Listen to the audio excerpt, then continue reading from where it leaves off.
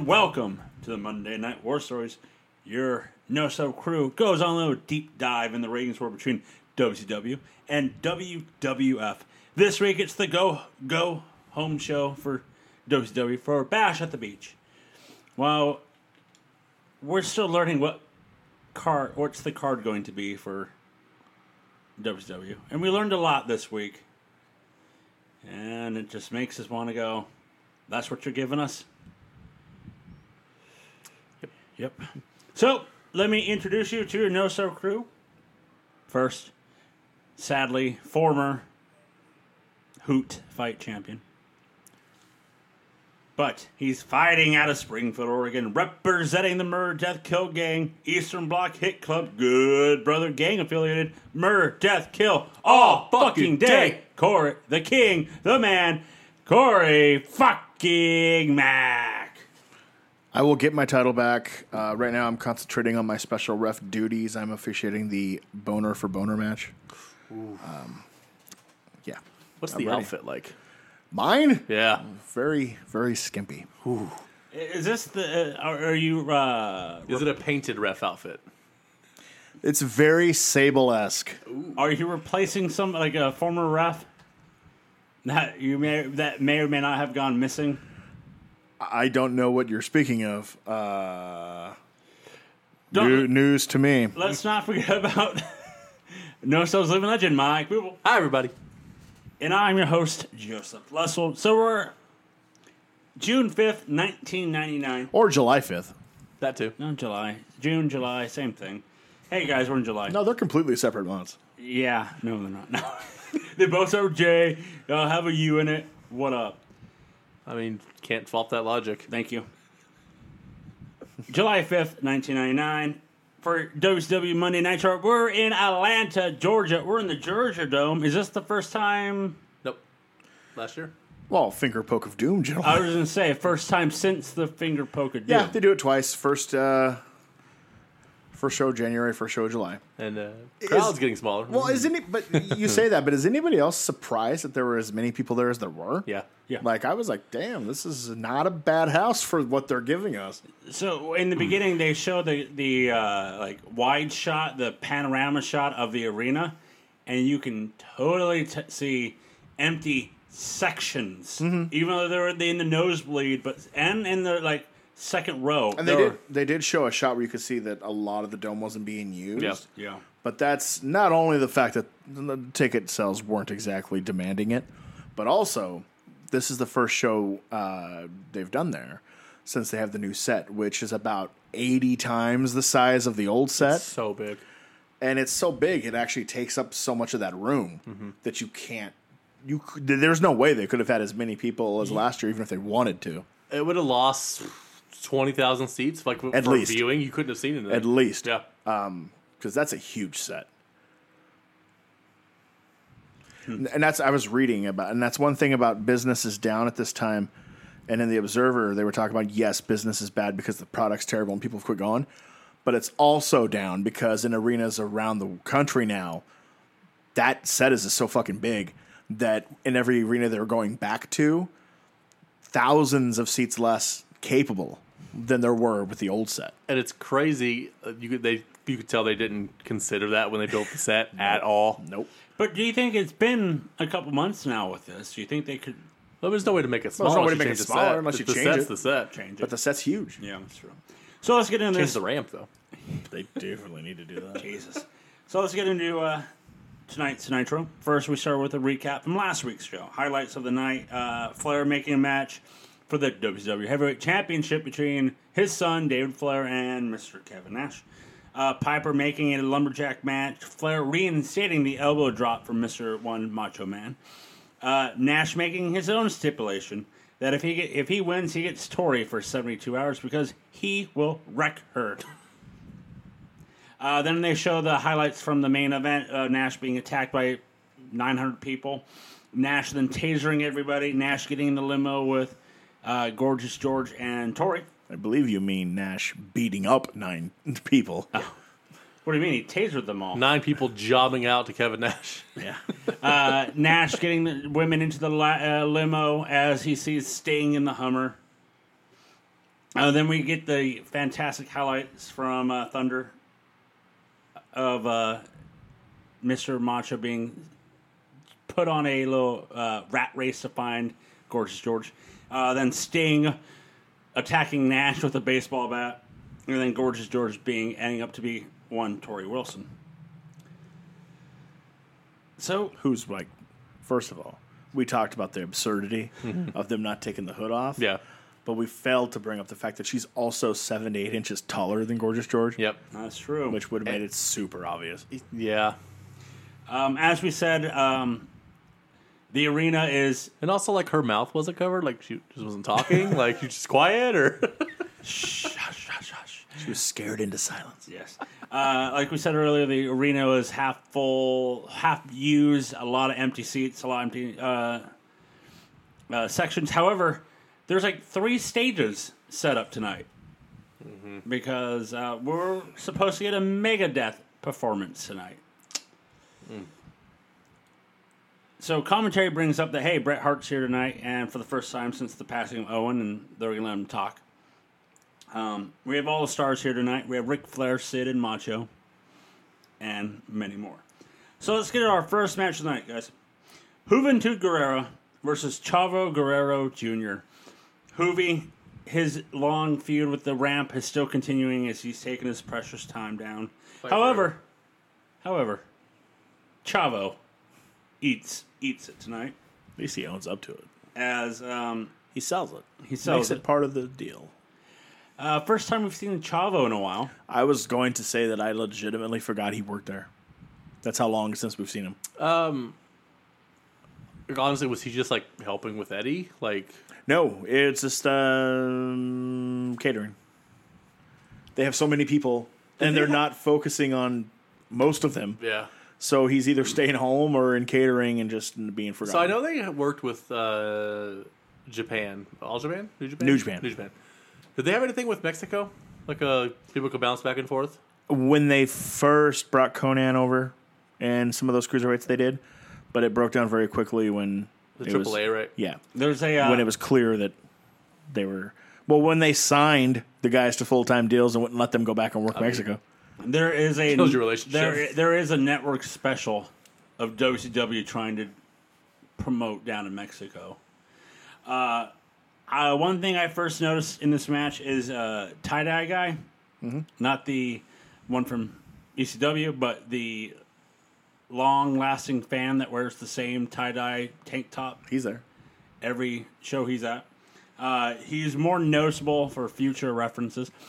Raw 05, when Shelton and Sean spot, he's the front row, and he's the first guy up to go, holy crap. For this match, it's a back-and-forth match. Chavo's playing the heel, Yeah. while Juvi's the heel, but he's more of the cockiness. Or just Juvi? I thought Juvi was back to being a face. I felt like he was a face, especially I like, He was definitely a face at Spring Stampede when I saw him. and like because he had a match with Eddie a couple weeks ago, right? Yeah. Yeah. So I mean, Eddie's clearly the heel. And here he was the heel. Juvi's And the Chavo face. did turn heel in February to take on Kidman at Super Bowl. So, yeah. That checks out. Maybe it's just because we haven't seen Chavo in a while that I forgot which face heel side he is. I enjoyed this match actually. It was a perfectly fine match. Nice back and forth reversals on the pins. It's like a Nitro throwback. Start with cruiserweights. It's guys that should be on TV way more than they are being utilized in a division that they seem to have all but just forgotten about. Chavo tries to leap over Juvi using the turnbuckle, but Juvi reverses it into the Juvi driver. Chavo then gets up right away as Juvi's trying to go up for the splat 450 splash. Crowd gets behind this match when they start getting to the reversals part of reversing each other's finishers.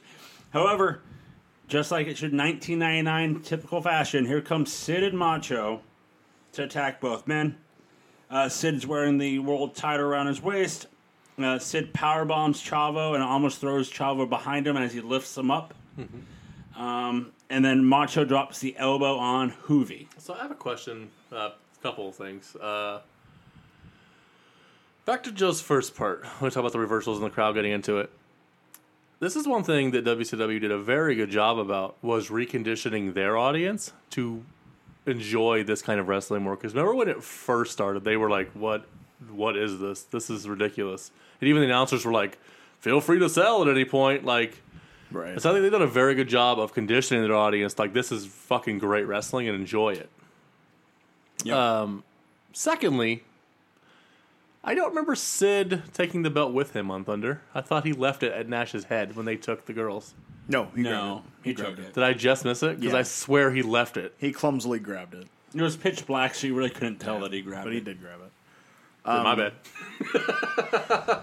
No, the cruiserweight conundrum goes back to what's been at heart the issue in WCW in 1999 period, and really from the middle of 1998 on, Yeah.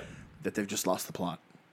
They lost focus on every single thing that they did right to help them. And a year on now, and we still haven't figured out how to grab any of that back. And it's just getting worse. And a microcosm of that is the fact that you have a feud between the No Limit Soldiers rap and the West Texas Rednecks country and Megadeth performing. Like, why the fuck is Megadeth here? That doesn't fit either of this. Why are we having three musical acts? Well, we'll get to that later. Yeah. Well, kind of. Yeah. It's just, We're bringing it up at the end of Nitro. So we get a promo now with Sid and Macho. Sid showing that, telling Nash, "Look what we can do." Suffer, as he puts it, suffering builds character. So Nash needs to be suffering. Nash is messing with the wrong man. That Macho with Macho. Sid hands Macho the mic, but Macho says nothing. Sid says, "You pissed him off. That's why he won't talk." Sid says that they will do what they want. Then on the Titantron behind them, it shows something, but you can't tell what it is until finally finally cut back, and it's one Kevin Nash with a Tori Wilson. Leaning against that wall, I was So like, hot. oh my goodness. Well, she sure flipped on a switch. Hey now. Nash says, since Sid has the belt, hey, we should have a match tonight for that belt. Your typical babyface. Macho wants to know where George is. Macho says at the end of the night, Nash is no longer big sexy. Nash is a dead man. George then comes out wearing a Nash t-shirt, playing dumb. Did somebody say my name? Did I hear Randy? Yeah. This, Which I was like, does that mean she wants to hear Randy or Right. doesn't? It's very ambiguous. And out of all of that, somehow Sid goes, the deal's done. So out of all that, This was terrible. this was such a bad promo. This was terrible on everybody's part. Yeah, except for Tori. I actually like he's done this 2 or 3 times in his career before tonight, but the whole Savage is so mad he can't talk is a very good thing that he does until this time because Sid wouldn't shut up. Yeah. But Unfortunately, then Sid talked. but he's done it before, and they're actually some of the most captivating Savage promos of his career because he's so charismatic even without talking. And with that character, you would believe, like when they say he's so mad he can't even talk, that you believed it. Right. And Sid, I love Sid. Sid is Sid. That's all I can say. Sid is a gift. Sid is Sid. Nash, he's running on fumes Yeah. creatively, and he's admitted as such. We'll get to it as we go on, but he's running on fumes. This was uninspired. He doesn't look like he even wants to be doing anything. Nope. Like, even though he's the booker, booking himself to be unbeatable, he looks bored the entire time. So this is shit. Yes, it is. Speaking of that, let's go to the ring with Mean Gene as it's Ric Flair and David Flair. Flair says that since he has all the power in the world because he's the president, he brings up Big Papa Pump, Scott Steiner. Steiner and his hooches are traveling the world right now, and they have no time to wrestle. I kind of liked that. That was nice. Leave it to Flair to come up with a creative way to say Steiner is not going to be here anytime soon. Right. So Flair is going to strip one Scott Steiner of the U.S. title and give it. Just hand it to David Flair. Flair says since he won the match last night via countout, and he's the number one contender, he should have the title belt. Okay. Checks out. So Flair says soon. Go ahead. I would say Flair says soon David will be a Triple Crown winner, U.S. tag, and then the World Heavyweight Champion. I mean, I have been on record for months that I fucking hate David Flair and everything about this, but it makes sense in storyline. I was just going to say, storyline-wise, other companies, including WWE, have done this in storyline. Literally Vincent Shane a couple months ago. The number one contender gets awarded the belt. Yeah. So storyline-wise, this is solid. Also, they literally 3 months earlier finished a month-long tournament for the U.S. title. So you really don't want them to do it again. Again. The only other thing you could have done maybe is put the top 2 contenders at Bash of the Beach to wrestle for it. Yeah. But then again, storyline-wise, this makes sense. So, because wrestling in 99 and today, when they find a thing they like, they run it into the ground. So somebody pitched the tournament. Who do you think shot it down? Who do you think was like, we can't do it again? No. Nash. Guys, I Nash, got who had to book a tag tournament and a U.S. tournament concurrently, is like, no, I'm not doing that again. Nope. Give it to fucking David. Fuck this shit. Fuck this. Flair says that David will be the youngest champion. How old is he at this point? If I remember correctly, he's 20. Charles comes out with a ton of women.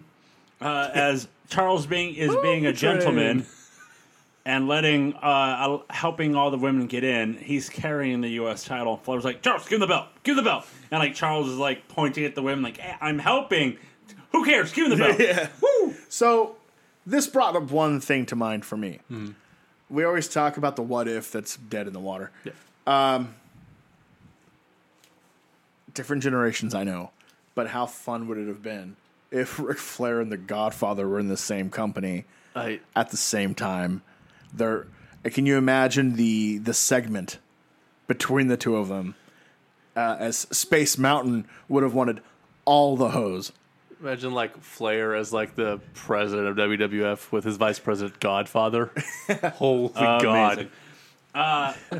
Flair says that they're going to go downtown with all the women as he offers one to Gene. Buff Bagwell then comes out, but this is like poor timing on WCW's part. You know what I'm saying? Bagwell comes out. However, this is when they finally show the balloons and confetti falling down the ground. So is it because Bagwell's coming out that they're putting the balloons and confetti? Surely not. Or is it for David? It's for David. I know, but even if it wasn't, I wouldn't sell that it was for Buff Bagwell. So it's for David. It could be for Buff. It is his hometown. Actually, that's actually what I thought. I was like, they just gave Buff Bagwell balloons? What the fuck? Gene's selling Buff's entrance as if it was Hogan coming out. I mean, he popped. He's He trying. got a pop, man. Well, hometown field. I mean, But he's trying. Gene's trying. Buff plays up to the crowd, hometown. Buff wants a title shot for the U.S. title. He asked the people if they wanted to see him have a match tonight, and they're like, okay. Like, mean- they didn't pop as loud as they wanted to be. Yeah. It was a meh. if you have to, I guess. Yeah, whatever. Flair says David is John Elway and the ladies are his Broncos. So is he implying that Elway had his way with the Broncos? We don't know what went on in those locker rooms. So what does that mean? They're Don't ask, don't tell. I know they're making a Super Bowl jab there, but Flair says sure there's a match. Charles Robinson will be the ref. Arn will be there. All that good stuff. We get a montage of Kevin Nash is posing for the upcoming pay-per-view. That's what he does best, arguably, right now. So Yep. So let's go to our next match. It's for the World TV title. It's Vampiro versus Rick Steiner. And oh, poor Vampiro. Oh, boy. this is when Tony brings up that since Scott hasn't defended the title for so long, that is why maybe Ric Flair stripped him of the U.S. title. That's the reason. This is Flair said so. This is a long squash match. Not long, but it's a decent. It squash. felt long for Vampiro. Yeah. Steiner destroys him with a power bomb, the Steiner recliner, and then to a submission. Looks like he has a new submission. Like he used to do it on the ground. Now it's like putting his arm over his knee. It's just mauling him to death is all it is. It's just straight up a mugging. I think Vampiro's concussion issue started right here. This is 0.0. It's like, what did Vampiro do? Like, my God. This could be a hit put on by Conan Because I mean, I guess that checks out. That storied history, like Because he's like, hey brother, I can get you a job. Conan pulled DFG aside. Yeah, got a couple bills for you if you're a little rough ski. God. You didn't have to ask Rick twice. Like, I was going to do it anyway. give a shit about Vampiro, but I was like, damn, man. Like, come on. That power bomb he took, Yeah. no good, pal. Tony brings up that the West Texas Rednecks will be performing tonight. So can't wait for 2 that. concerts. Yes. We have we go backstage with Lenny Lane and Lodi as they're talking about their upcoming match. Lenny says, I don't need to put them on. They have new tights, matching tights. And Lenny's like, I don't need to put them on. You know all my measurements. Lodi says he trusts Lenny. WCW will respect them. No, he said every inch of me. Yeah. Yeah. Ooh. As they leave the room, they cut to where they came from, guys. And you know what? They came out of the closet. Oh, God. Wow. I remember just like, it happened. I put my head down. I was like, oh, fuck. Did you suffer a seizure from your eyes rolling so far back in I feel your like head? The Undertaker. Oh, my God. It was, God, this is so cringy.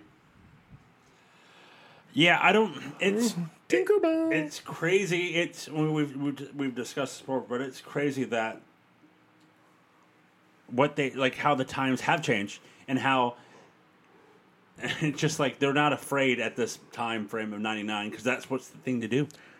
No, what happened is somebody on the writing team watched TBS earlier on in the day and saw Three's Company rerun and was like, what if Jack Tripper and Larry were gay? Ooh, in a tag team. Ooh, let's do it. Got it. Who are 2 guys we're not using? Who do we not like? Yeah. Hey, it's Lenny Lane and Lodi. You think of Lenny? Any chance Lenny Lane is getting this residual heat because he looks like Chris Jericho? Yes, There's a very strong possibility. without question. So let's go. We get a Bret Hart package. What Bret means to WCW. This fucking video was incredible, dude. Told you. Holy Told you it was a great God, video. this was incredible. They bring up Bret's run in WCW hasn't been bad, even though he's won 3 titles with them in '98. It was incredible. So of course they never had Tenay do another one. They show I Owen. guess the other company never murdered anybody else on TV, so I guess. They show Owen. They show what Bret wrote about Owen at the funeral. I forgot about that. I did too. In his column. It was In his really weekly nice. column, yeah. Yeah. Tenay says no matter what Bret does, he will have the respect for WCW. Then they show the ring, the entire arena lights, all the arena lights are off, but there is a spotlight over the ring. So this brings out now Bret Hart. According to Shivani earlier in the night, it was going to be Mean Gene and Bret, but Bret comes out by himself. I think it's better that way. It's better. Yes. Bret comes out to a huge pop. Crowd chants for Bret. However, I did notice there was a spot that there was like the crowd was like crowds and like they were showing the crowd, and one had like an Owen sign. Mm-hmm. Security took the sign. Of course. Well, that could be because they were treading on really soft ground with the lawsuit going on with McMahon's and Owens. WCW for sure did not want to be dragged into it. It was, especially with Bret being on TV because he ended up being a whole focal point of that crap. And it was just like, you know what, crowd chants for Bret before he even speaks. Bret says he has all the time that he wants, so he can be out here for as long as he wants. We'll get to it. I don't know exactly where, and I don't know after what he said, so I don't know if you'll get to it. But did you hear what made me incredibly mad? In the memory of Brutus Beefcake's Raw promo, after one part of his promo, Bret stopped talking, and you can hear a fan go, "You're boring." I did not. Yeah. And I was like, "Fuck you, dude! Are you fucking hopefully the serious?" fans beat the fuck out of that dude. Yeah. Bret thanks all the fans around the world on the behalf of him and his family. Thanks WCW. Well, or some of them. He was very. I noticed he was very careful not to mention Owen's family. Yep. Yeah. He was very careful about that because Martha does not feel that way. Nope. Fuck you and your condolences. I thought this at the time, and I felt it watching it this week. This sure felt like a retirement speech. It I really was did. just thinking that. It Even really though did. he made a point of saying he doesn't know, this sure as fuck felt like a retirement speech. This did. He thanks WCW for giving him all the time he needs to reflect. Brett talks about Owen, wonderful human being. People saw Owen on TV, but they didn't know who he was outside the ring, what Owen was really about. Owen was his closest brother. They never got into arguments, and they always with each other. Bischoff asked Brett if he could come back on WCW on the 5th to talk about what he's thinking about. Brett says he still can't figure out what he wants to do, and maybe this could be a career for him, or what he doesn't know what he wants to do with his career or with his life. Brett thinks he might give up wrestling, do something new with his life.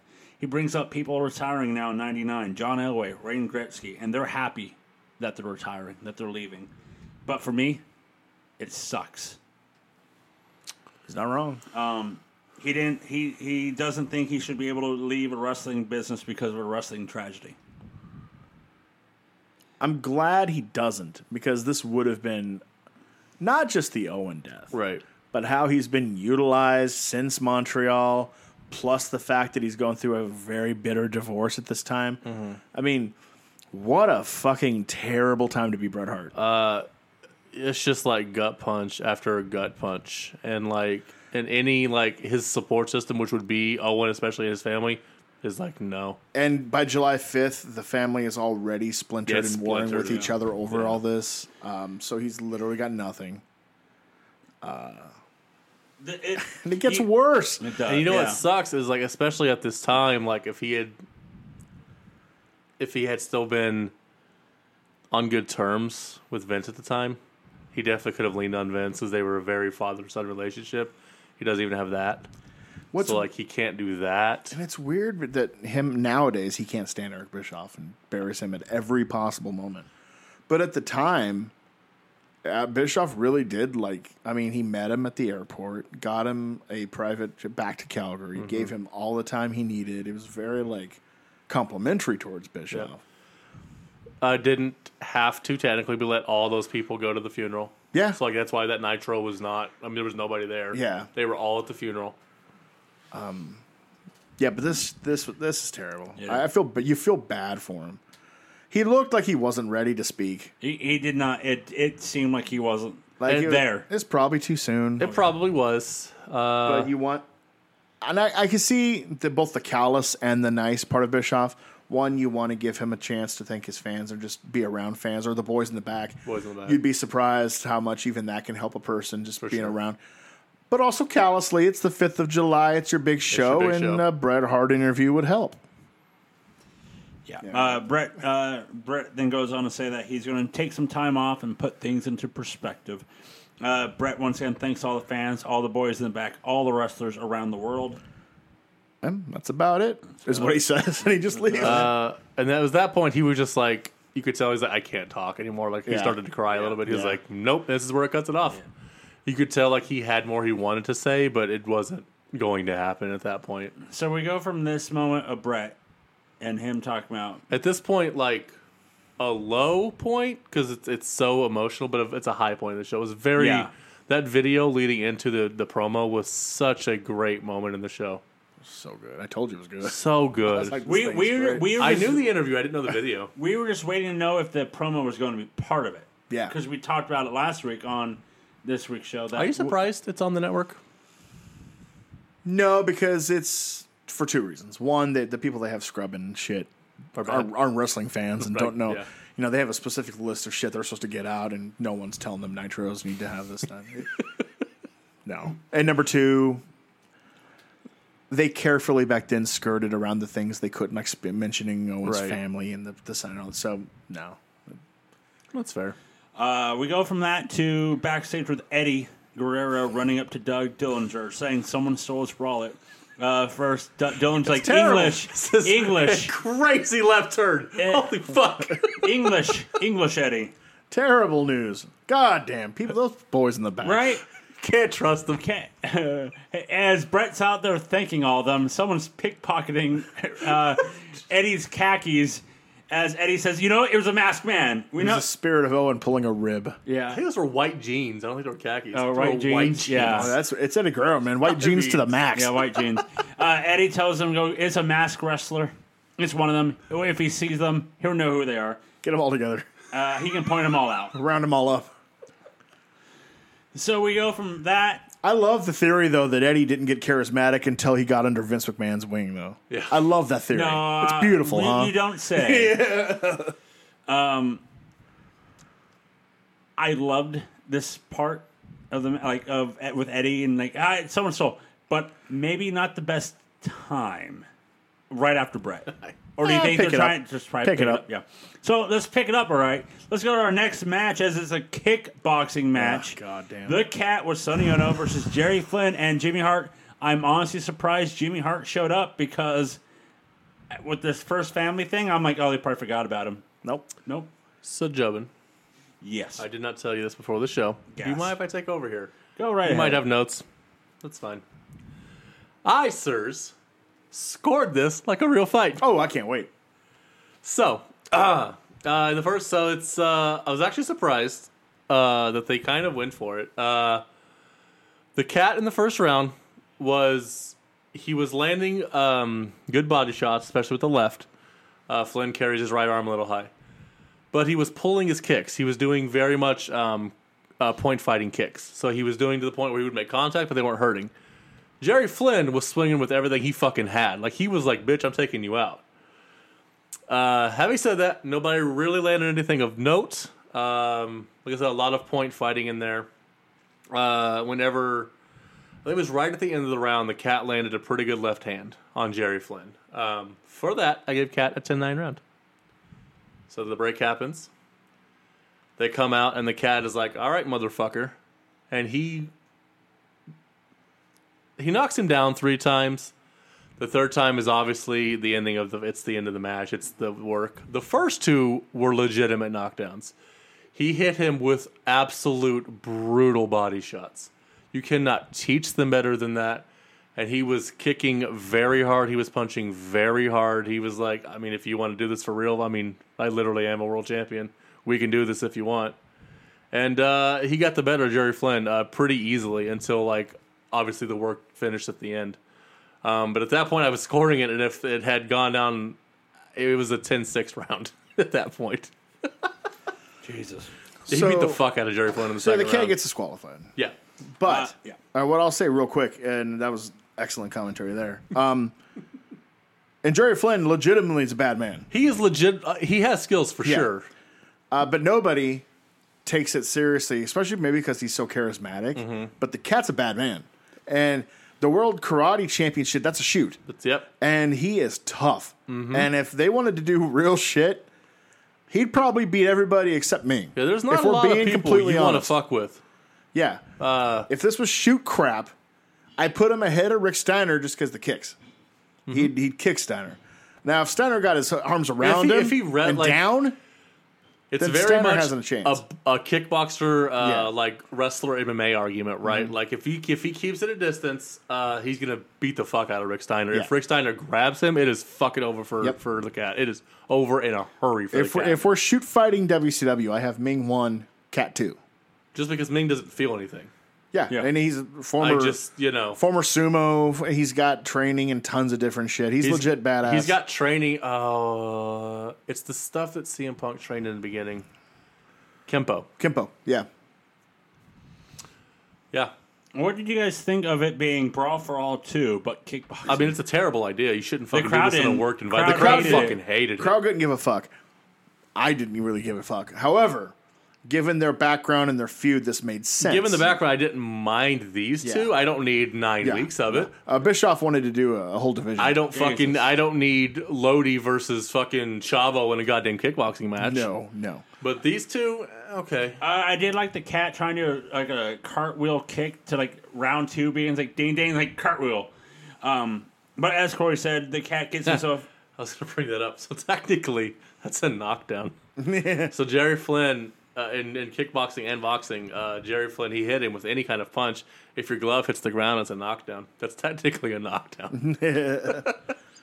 He didn't care. That wasn't scored that way, but technically it was a knockdown. Technically. As Corey said earlier tonight, that the cat gets himself DQ'd. He keeps attacking Flynn's ribs, and then he's on the ground, and the ref, Nick Patrick's telling the cat to let me check on him. And then the cat comes over Nick Patrick and gives him a right hand and knocks him out.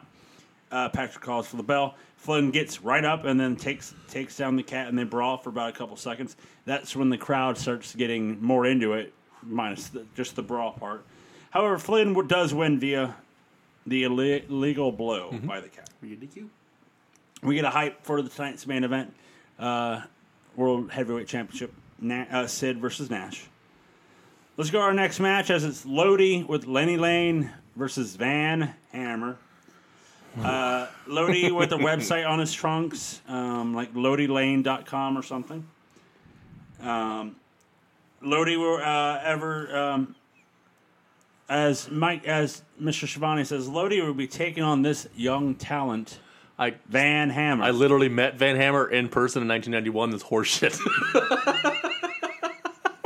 Jim Ross was still there. Fuck However, that young talent. Given the median age of WWE's main eventers, I mean, they're Van not Hammer wrong. is a young guy. So that youngin', right? Young up a cover. Him and Joe Gomez. How long has that young upcomer Van Hammer been in WCW? Well, good, I met him in 91, so Well, at least since he then. was in 91 through 92, and then came back in 98. He's a young guy, right? However, to me, best known for, because it's WCW, in 95, they would do WCW Saturday night commercials on TBS all the time. Some reason they were old ones from 91 with Van Hammer, Yep. who hadn't been in the company in 3 years. Correct. But those were the ones for like 2 months. All you saw on TBS when it comes to Saturday night commercials were the Van Hammer ones. And it's just like, what are you doing? God damn. The match starts and it sounds like they lost commentary. Like, did you guys notice? I think they edited something. obviously edited cut something yeah, out. Yeah, they had to. So my guess is probably Megadeth something. I have decided that on my personal, for my personal collection, I'm going to. There's ways to get the nitros from the network, but with original audio dubbed in where appropriate. Oh. And I'm going and missing sections thrown back in. Ooh, so you would get like the Conan music video, that kind of stuff. You would get Megadeth on this one, whether that's good or bad. It would I'm going be to go back bad. in. Yeah. But But I would get the Cats music. which I am all for.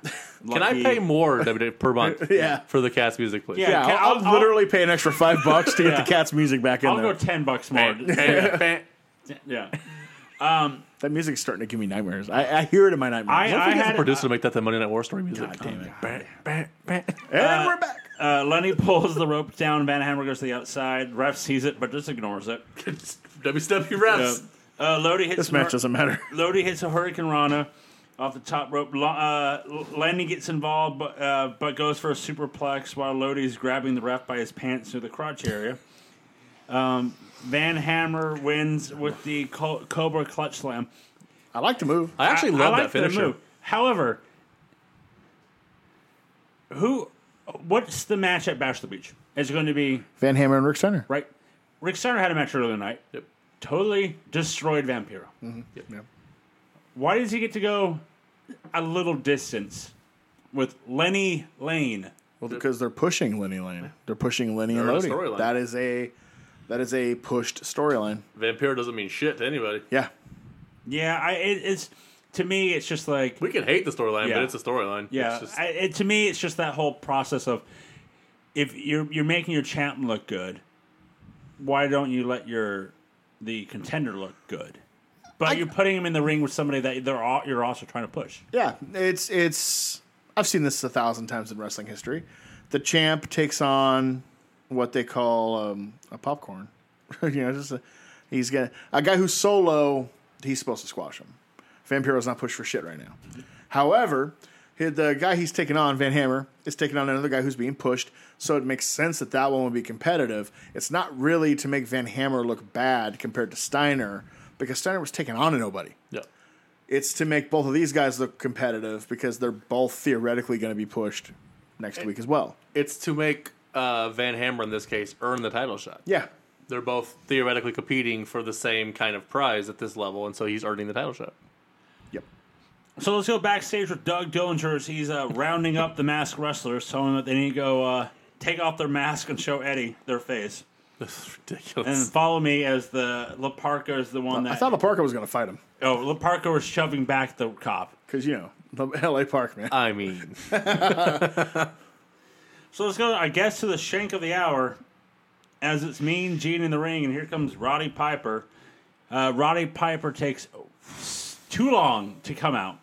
They even mentioned that maybe he got stuck in the bathroom. Yeah, professional. Like Yes. maybe he's in the shitter. Yep. Piper comes out once again as he's the baby that's face. just his career. Cut the promo like a babyface, didn't he? Yeah, again, he keeps doing it.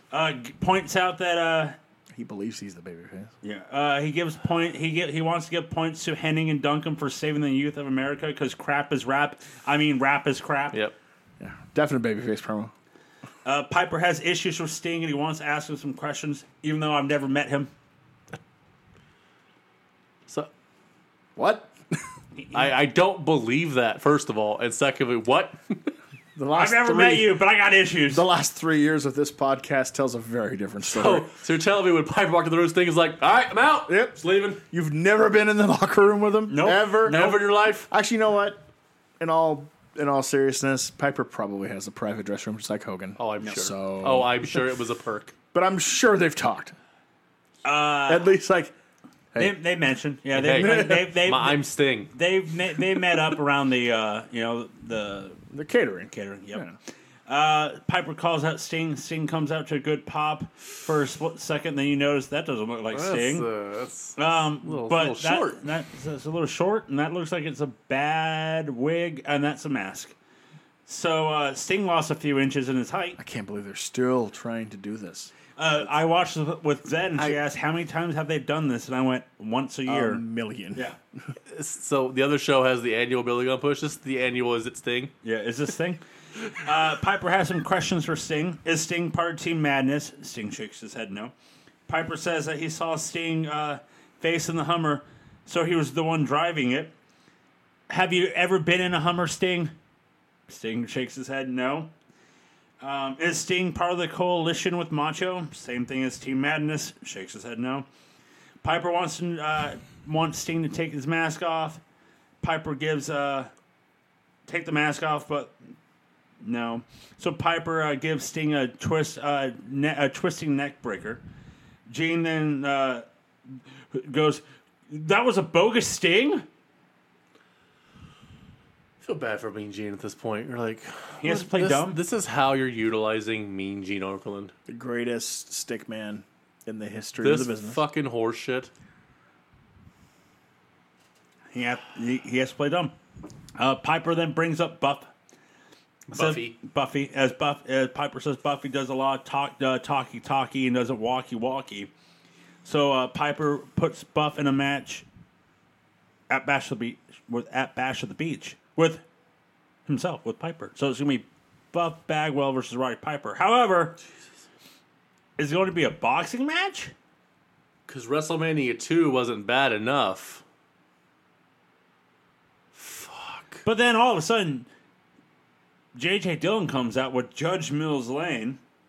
Since Piper made it official, J.J. then goes, you know what? I'm going to make Mills Lane's the special guest ref or special enforcer, whatever he is. But then they let Mr. Mills Lane talk.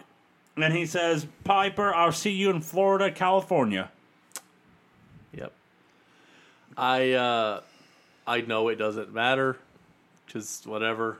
But at this point I wrote down, so Mills Lane just happens to be in the building when they make a boxing match? That's the logic we're going with? You couldn't stretch this part of it out until Thunder? Question. I have a question. Yeah. Isn't JJ and Piper on the same team? Yep. Yes, they are. Yep. And why is JJ now pulling this swerve? I'm a face authority figure. Nobody in this company has any idea what they're doing. Checks out. Let's see if this next match knows what it's going to be doing. As it's a tag match of Steven Regal and Finlay with Dave Taylor versus Conan, Rey Mysterio Jr., and the No Limit Soldiers with BA and... excuse me. Bless me. I was trying to hold that in. Who's the big BA Swole and who's the other guy? Oh, god damn it. I looked up his name. Chase Tatum. What do they call him? 4x4? Yeah. Yeah. Yep, his name is 4x4. Checks out. Conan's and Mysterious music hits while Finlay and all of them are halfway down the ramp. Long ramp tonight. It's a big arena. Why do they let Ray do his pre-match promos? I don't like them. Hoodoo! This is a shout out to my boy Dominic. No, this one was He said that, but he said somebody else It was too. somebody else. Carlos and someone getting Like, married. congratulations. Yeah. Carlos is Conan, so I love the fact that it's that they Conan does his spiel about how he's forever and elderly, and then like those redneck fools instead of those strawberry fools. and Someone got and talking like to. Rey Mysterio does like daily notifications. Oh, I'll give a shout out to my two friends that got married, my son Dom, that Jigga Scott Hall, and Yeah, I just... Busting kayfabe right there. What are we doing? That's okay. I know for a fact at one time in 2000 he gives a shout out to his boy X-Pac. Did he say X-Pac or Yes, he says X-Pac, and cannot I wait. guarantee that won't be on the network. God damn it. I swear to God. I love it. Ray's like, fire me. Fuck, do something. I mean, at that point, he's like, "Go ahead." I'm already fine. Woo! Jeez, I don't know. I'll go back to Mexico. I'll go to Japan. Right. I'll go to People ECW. want me. Like, I'm going to be fine. We good. Conan, on the other hand, Yeah, Dude. Regal puts Ray in a reverse chin lock, and then Finlay puts Ray in the Boston Crab, and as they're both doing the move at once. I thought that was kind of cool. Ray and Regal have good chemistry together. They always did. It is weird they didn't do that on Conan since Conan's a lot bigger. They looked weird on Ray. I'm guessing because They wanted to Conan break him wasn't in half. going to do it. I mean, I guess there's that. They wanted to break him in half. Well, guys, Conan got the hot tag in this match. Well, Somebody else has to work. He got the hot tag, and then that's when the West Texas Rednecks come out and attack Conan and Ray in the No Limit Soldiers. I don't want to get accused of profiling, but I wouldn't call that a hot tag so much as mild. No. You get the tag. A mild tag. So the match ends with a brawl. So let's go to our next match for the United States Championship, as it's David Flair with Rick Arn and Asia versus Buff Bagwell. Charles Robinson is the ref. This is like basically a squash match for Buff. However, but it goes forever. yes, Buff hits the blockbuster. Charles does the 3 count, but on the 3, His shoulder separated. He pulls his shoulder out. Yep. It's terrible. You hate to Buff- see it. It's an affliction with the referees in WCW. It just seems to keep happening. Every year. Buff shoves Charles. Arn and Flair attack Buff. They attack him. And then Buff fights him off. And then Buff decides to put David in the figure 4. Which he is not very good at putting on. Who does it better? David Flair or Buff? The Miz. The Miz actually does a really good figure 4. I hate to admit that, but he does. So I feel like it hurt a little bit. But like, why? At this point, David Flair. David Flair. Which is But why? unfortunate for you, Buff Bagwell. But why? Like, he's legitimately fighting off Arn and Rick. Thank you. And I was then gonna he- say there's 2 other guys in the ring. Let me entangle my limbs in yours and lay down. Like, he's fighting them off. He's fighting them off. He just shoves them away and goes, I guess let me lay down. Always the perfect plan in a 3-on-1 mugging. You know what I should do on that mean- mugging? Put this guy in the figure 4. Usually when I rob a bank, I walk in and then put my mask on. As soon as I'm on camera. Jesus. They'll never know. God. Well, he lays down and allows Arn and Rick to attack him again. Dean Malenko comes out and attacks Flair and Arn. Buff body slams Asia. Roddy Piper comes out and punches Buff. Piper had something in his hands. David drags himself over and lays on top of Buff for the 3 count by Charles. Whew. We get another hype for our main event. Sid and Nash for the title. Then we get the Nitro Girls, and this is when Kimberly gets her solo. As they're dancing in the ring, and Kimberly just looks like she's a girl that has had a few at a bar with her dance routine tonight. Yep. So nothing's new. So let's go to backstage as we have Doug Dillinger lining up all the luchadors. And he wants, with all their masks on, Eddie comes in and says that he's scared and he can't tell who's who. So he needs them to take off all their masks. Eddie has Dillinger force them to, so they plan the camera behind. So first it's Eddie is scared of La Parka. Damien, were you in a fire? Psychosis, he laughs at him and goes, why do you have a mask on? Hey, you're a good-looking guy. What are you got a mask on for? Villano 5, he's okay. Then Cheetah Kid. I know. Yo, you look familiar. Oh, Prince Ikea. Holy hell. Put that mask back on. Cheetah Kid. Blitzkrieg, you're not even Mexican. And just laughs at him. Eddie's laughing the entire time. And he's like, is this... Thought it was one of them. Is this all of them? Maybe it could be another guy that's... I like how Eddie Guerrero, of all people, was there other masked dudes? Any other masked guys? Cause, And Doug's like, shouldn't you know? he's sorry because he thought it was one of them, but maybe there might be another masked wrestler in WCW that they haven't found yet. And it's just like, did Eddie just do that just to see their faces? He did it to... shame all of them because taking the mask off, even in front of just a couple of people in the locker room who aren't supposed to see you, is the highest of insults in Mexico. And since they all fucked him over in the LWO, he made sure to deface all of them and shame them.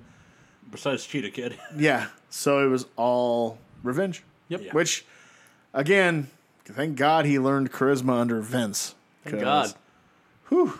Checks out. Because, Dean and Eddie, right there, level, right? Jesus Christ. And revisionist history is a hell of a thing. So they're showing the crowd, and then we get a disturbance in the feed, and then they cut to Hack and Chastity on a ladder. Chastity calls him Hardcore Hack. Hack says he was born on June 6, 1963, and he was fighting the doctor as he came out of the womb. He fought for his life. He's been in jail. He fought people there. He asks how many people has he hurt. Hack starts to name them, and then he forgets who he fought.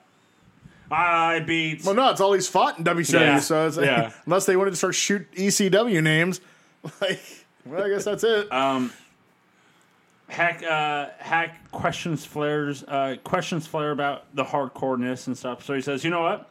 At Bash the Beach, I'll just have a hardcore match on the outside. We're gonna do that. At Bash the Beach, we'll have a junkyard match." He names the same guys who he wants in the match. Knobs, Bam Bam. He's like, Raven. It's like, well... And there he goes, Raven, I know you're licking your wounds at home. Yep. I take it you didn't like this. No. I didn't mind it. I didn't mind it. I thought it was, for what they're setting up, they needed some way to set it up, so him issuing the challenge makes as much sense as anything.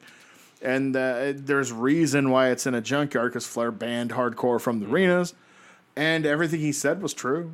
That was his birthday. And he's been in jail multiple times, and he fights anybody. That's what he does. So, there was no lying.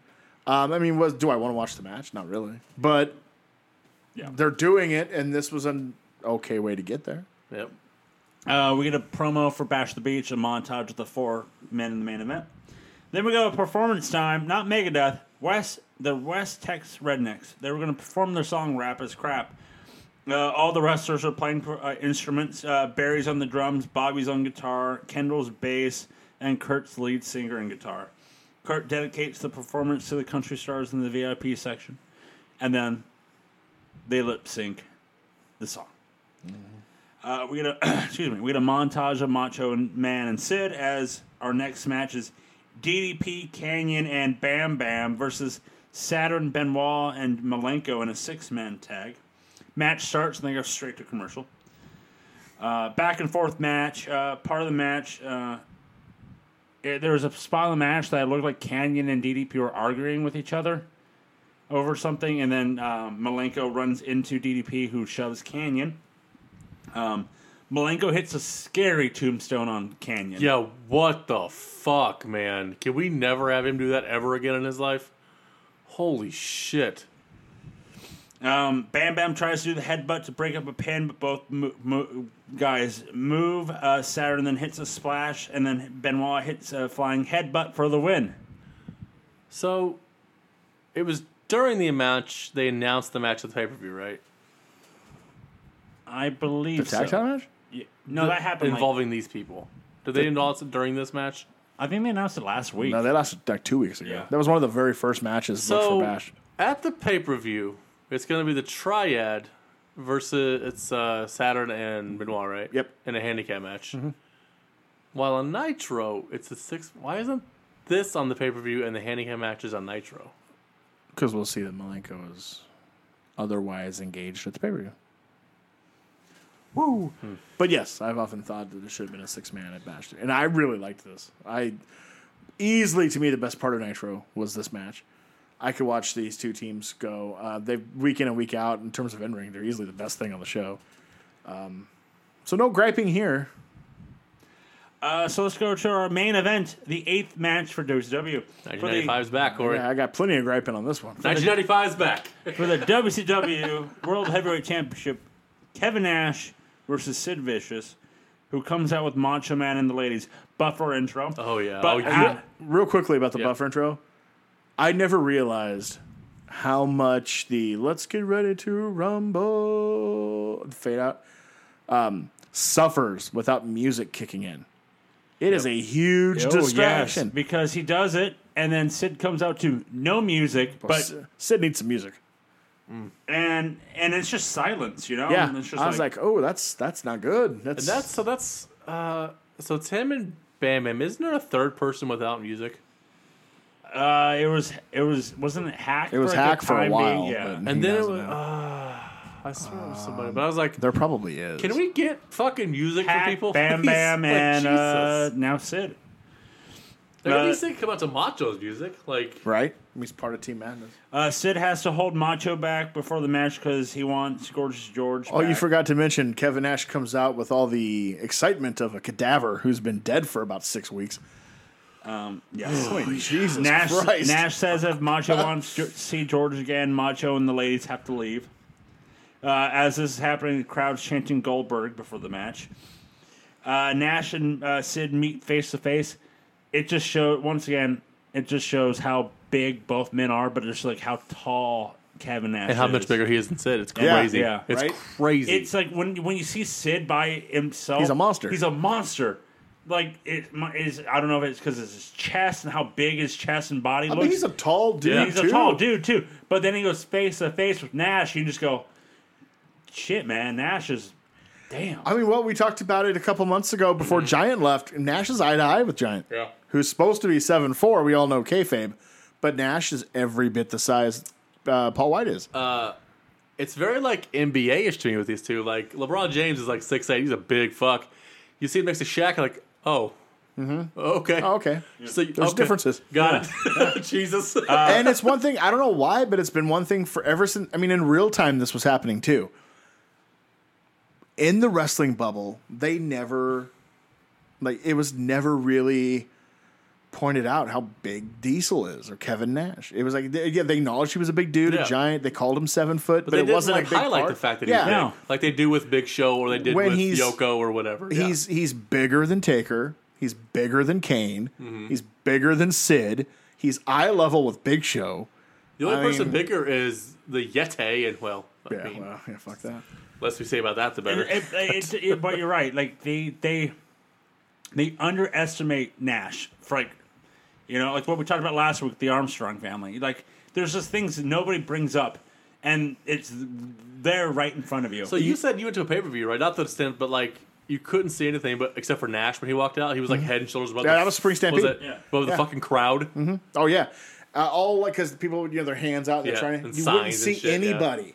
But even with the guys doing that, Nash was still head and shoulders above them. So and you were just like, holy fuck, he's huge. so nuts. And Goldberg, and live in the ring, Goldberg looks absolutely small Yeah. next to Kevin Nash. You're like, Jesus. It is And crazy. Goldberg's not exactly a small dude. yeah, it's just right in front of us. First, this match goes longer than the last main event Nash did in the Georgia Dome. I would hope so. I would hope. So. Nash knocks Sid out of the ring, and Macho runs in and attacks Nash. The refs allowing the match to continue. We get a ref bump.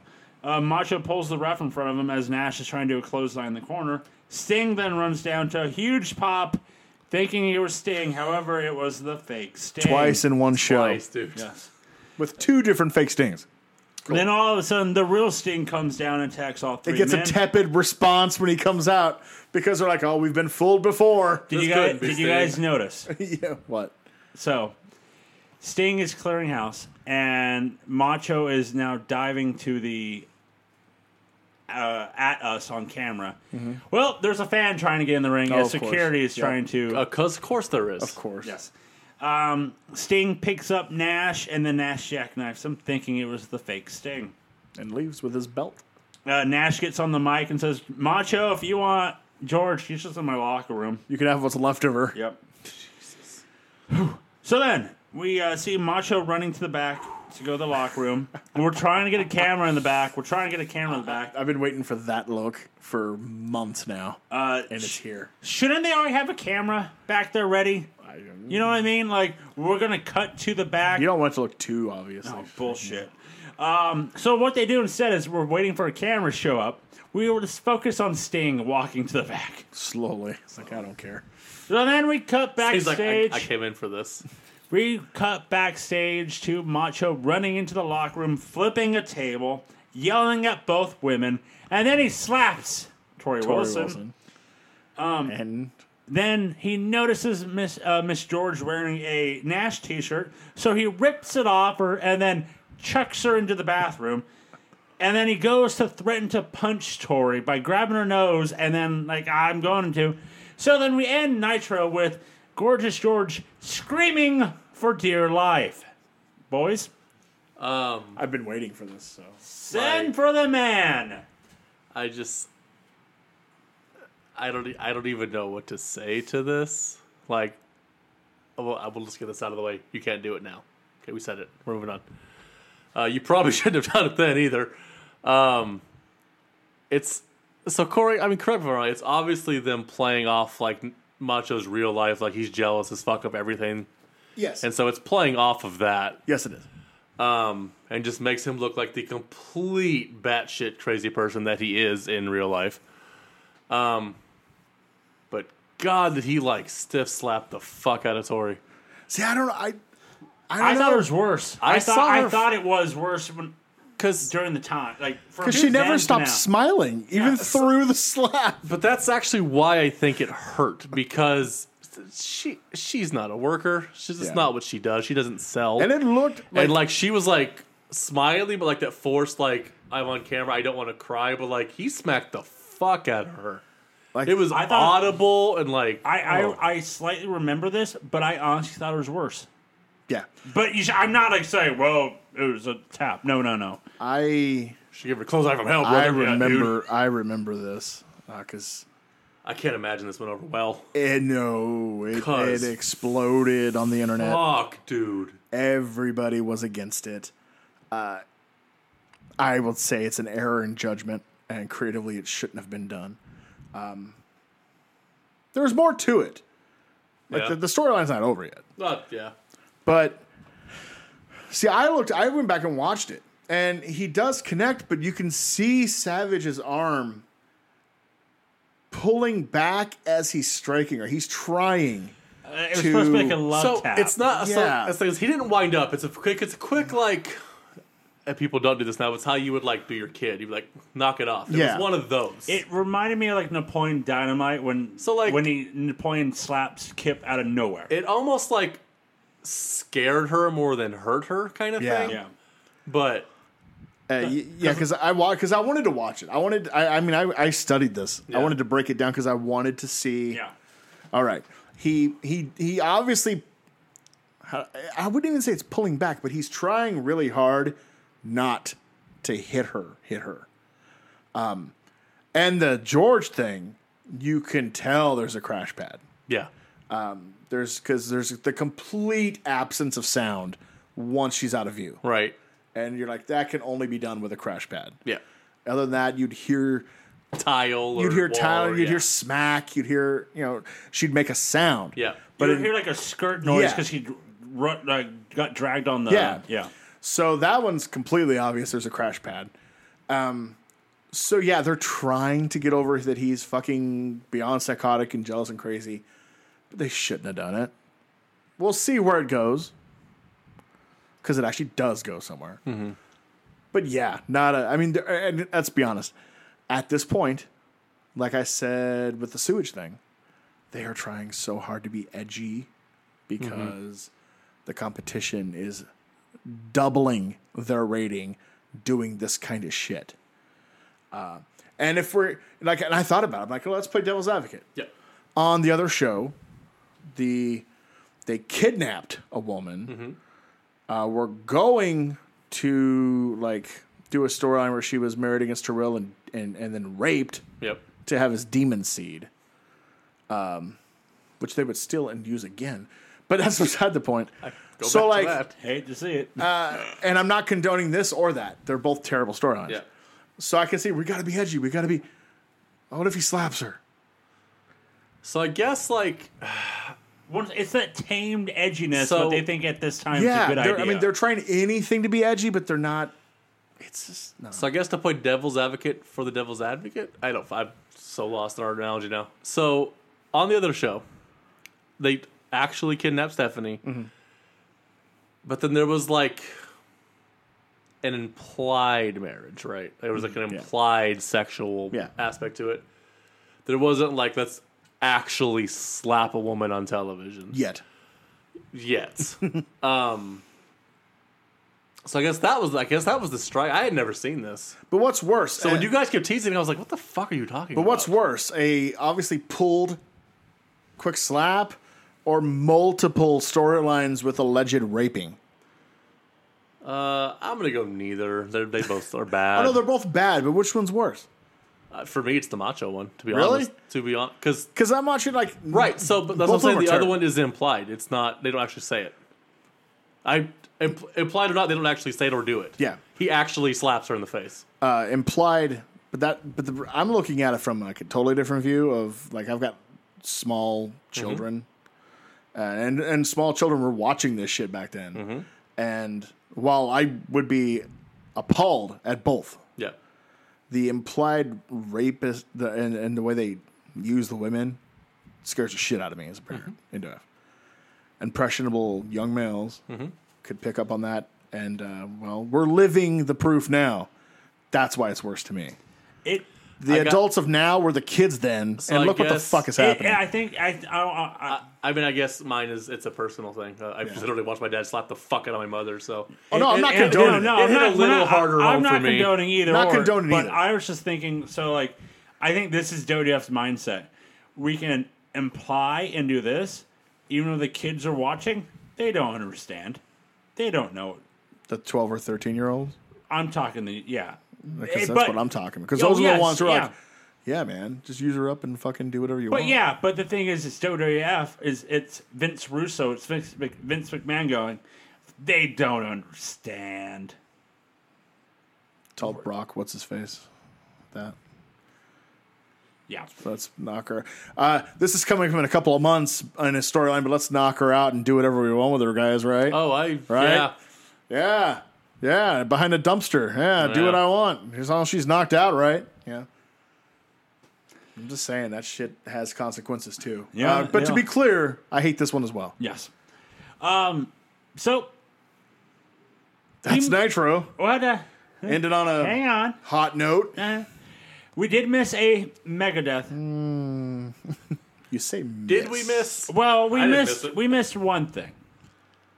Only their biggest star returning to the company? Yes. Okay. Really? Yeah. At the end of the performance, pyro, and then Goldberg standing on the ring. He yells, "I'm back!" I'm back. And then they cut straight to commercial. So he's literally on screen Which I guess, 30 seconds. Yes. I looked it up, which is why I guess I was watching Thunder. I was like, what? Yeah. God damn Yes. it. These fucking people. I looked it back. I found it on YouTube. The performance on YouTube, and then it goes black, and then you hear "I'm back," and then like pyro, and then he comes out jacked as shit, shirtless and stuff, and then we'll be right back. Yeah. I mean, he's literally 30 seconds on so screen. when was the performance? Right before the main event. So that's why the crowd's chanting Goldberg. Yeah, that's why they're chanting Goldberg when Macho and all that. We're beating up Nash. They're chanting Goldberg, Goldberg. So yeah, Goldberg's back. New contract. Guess they backed the Brinks truck up to his house, I'm assuming. Yep. Yeah. Yep. So yeah. Which I believe then also means Hall and Nash get a raise. If I do. As luck would have it. As luck would have it. I do believe. Gotta love those favored nations contracts. Yes, sir. So I need to get that to work. Right. Let's go to Heat since, I have like 3 more weeks of this. We're working, Joe. Yeah. We're hoping you Started don't. off with a recap of last week's Monday Night Raw. We're on July 4th, so hey. Stone Cold making the main event of him and Undertaker for the title. Austin winning the title. Undertaker attacking him after the match.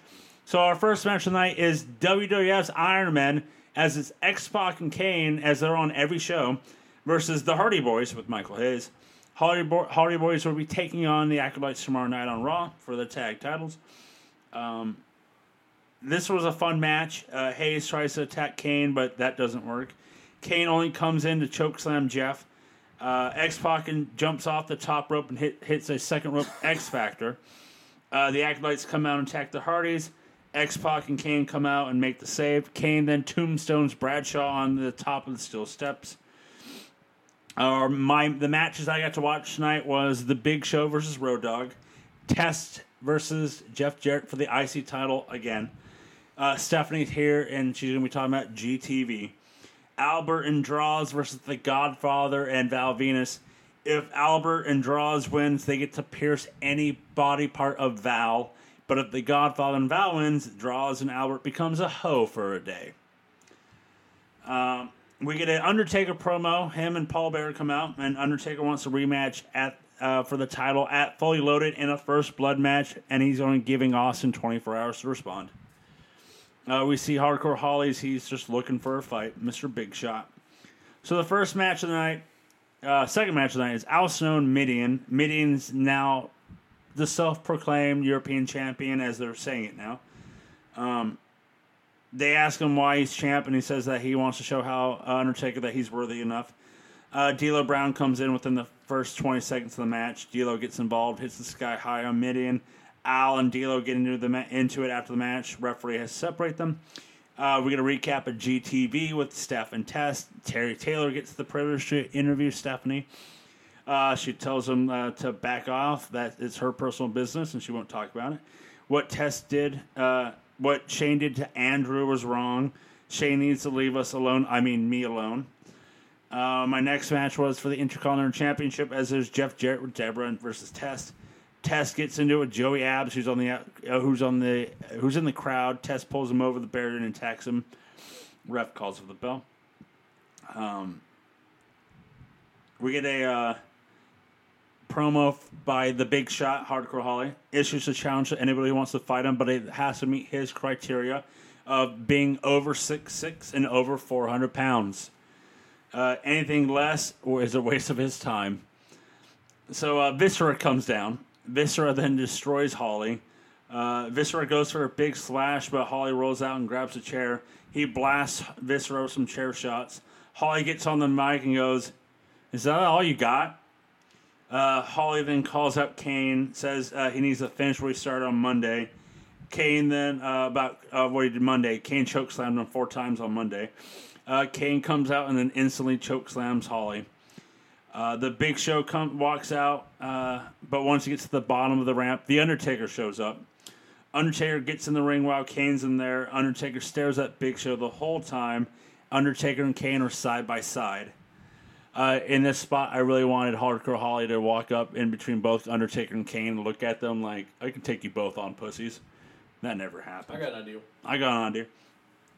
We go backstage with Terry Taylor and Big Show, and Show thinks Kane and Taker are together.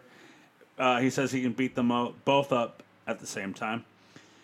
Our next match is Val Venus and Godfather versus Prince Albert Andrade.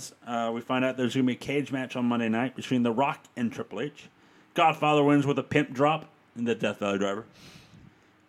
We get Terry Taylor Test. Taylor wants to know what's the relationship between him and Stephanie Ours. It's no one's business. Test then challenges Joey Abs to a match on Raw. My next match and the main event, the Road Dogg versus the Big Show. Show has the dog in the bear hug. Road Dogg bites his nose. Kane then comes down and choke slams Road Dogg. X-Pac comes out and tries to separate both Kane and Big Show. X-Pac and Kane walk up the ramp a little bit until Undertaker and Paul Bearer meet them on the ramp. And that was Sunday Night Heat. Whew. Let's go back to Monday night, July 5th. And where are we at? Fayetteville? I can't even say it. We're in North Carolina. We're in the Crown Coliseum. Fayetteville. Fayetteville. We're in the Crown Coliseum. We're going to recap from last Monday. Vince celebrating the victory of the King of the Ring. Austin saying the title match with Undertaker. Austin having the title match with Taker. Highlights of the match: Austin winning the title. Undertaker once again attacking and making him bleed. Undertaker's promo from Heat saying he wants the first blood match. This brings out Stone Cold for our first promo of the night. Comes out to a huge pop. Austin carrying the Big Eagle. I guess the Smoking Skull storyline's over. We don't need that belt anymore. Yeah, I don't know about that. Says that he felt great that he got to ruin Vince's 4-month master plan. Austin tells Taker that he isn't a hard man to find. Austin accepts the first blood match. Austin says, I remember it was Taker's fault the first time in the first blood match that cost me the match with Kane. This brings out Mr. McMahon. JR goes off, oh, here comes King's role model. Vince says that he believes that the WWF isn't big enough for the both of them. Vince challenges Austin, has a challenge for Austin. Vince tells him to get his own lawyers for this. Vince says that, and he'll put it in writing, and he won't mess with Austin ever again. But if Undertaker wins, Austin can't have a rematch for the title and for the title, and then in Austin's career, he can never have a championship match again.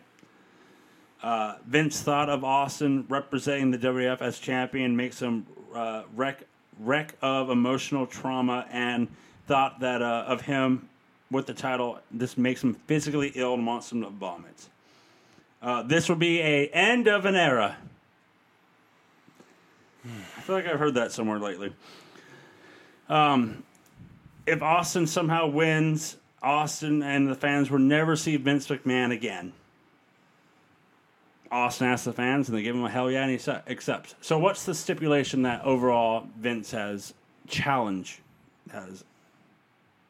Vince laid out for Stone Cold? Is it if Austin wins, Vince is gone? Yeah. And if it's all of them. If Austin wins, Vince is gone. If Taker wins, Stone Cold never gets another title shot ever.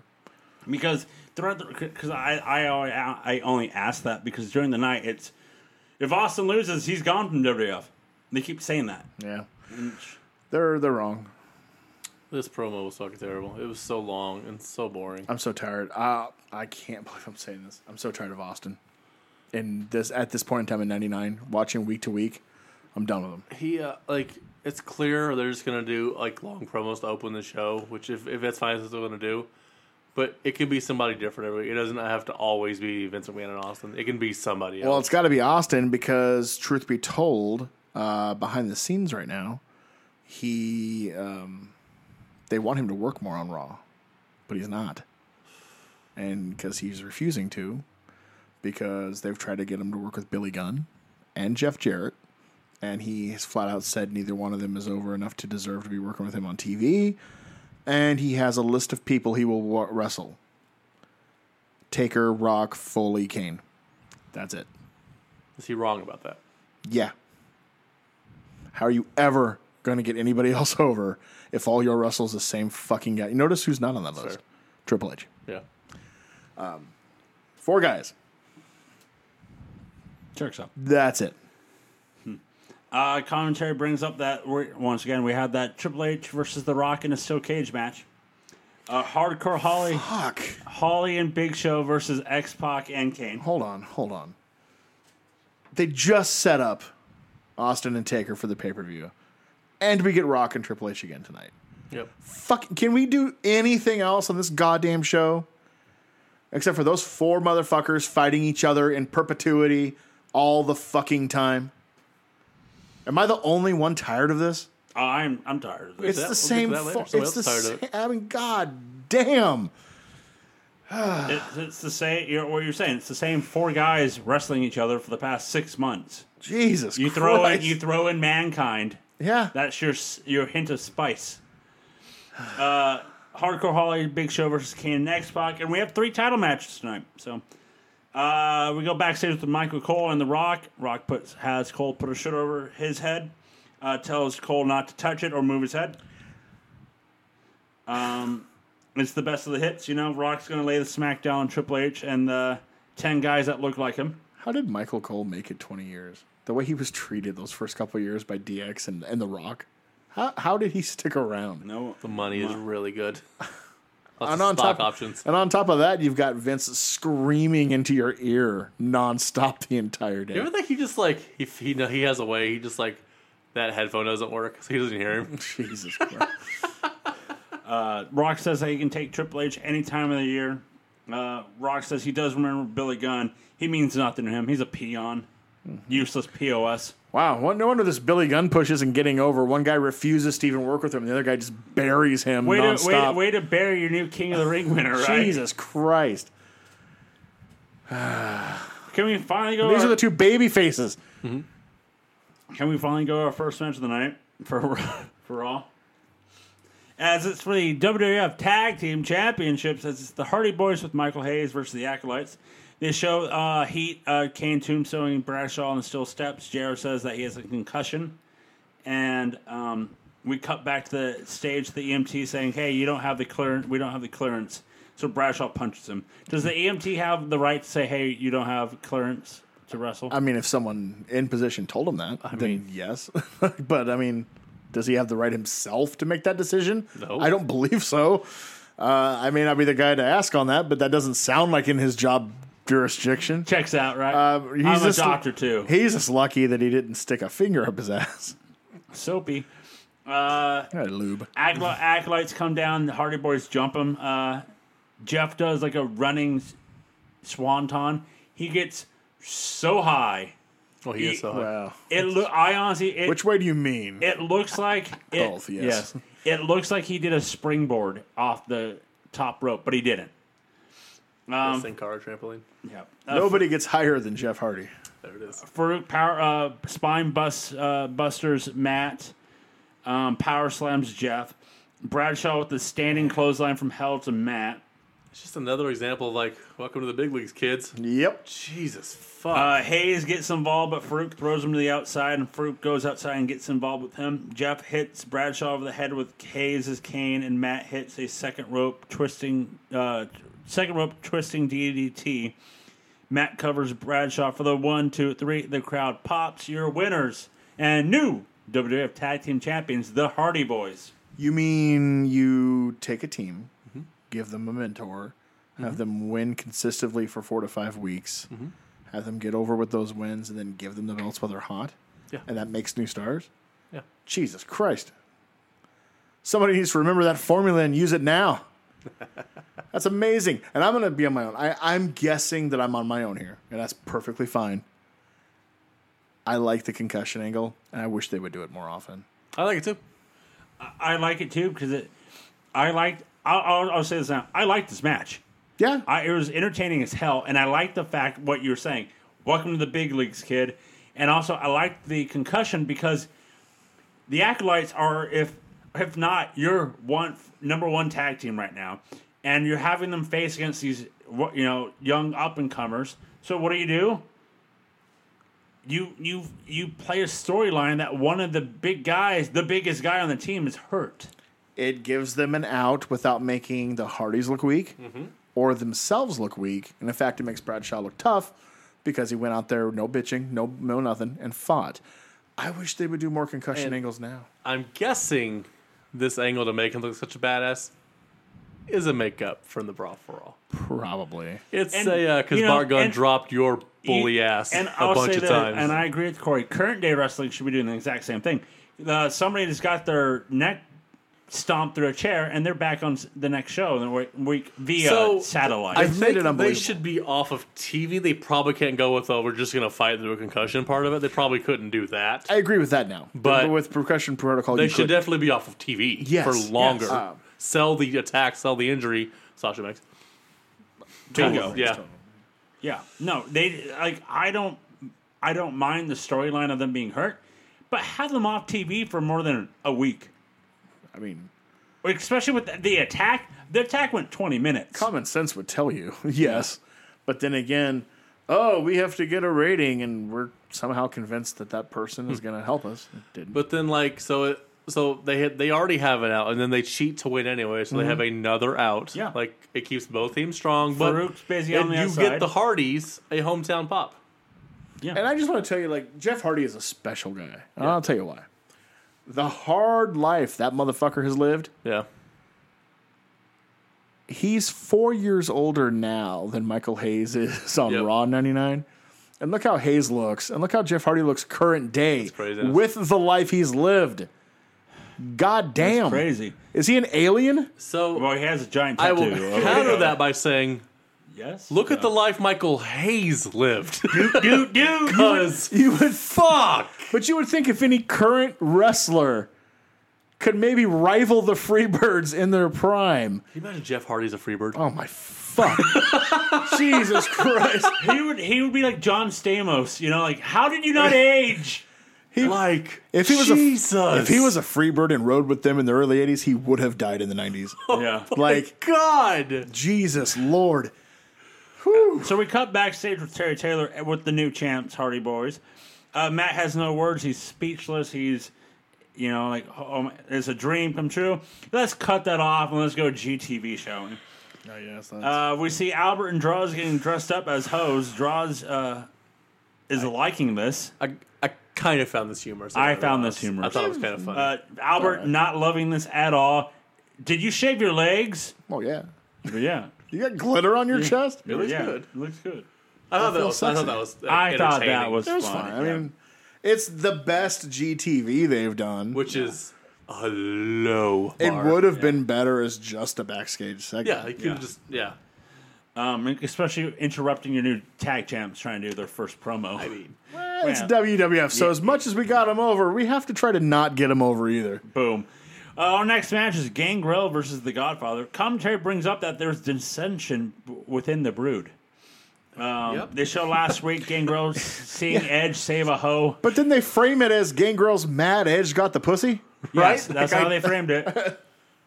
That's how they framed it, all right. So Godfather comes out with a couple of hoes. There's a redhead there that looks... I feel like I've seen her I've seen her somewhere. before. once She's, or twice. she looks familiar.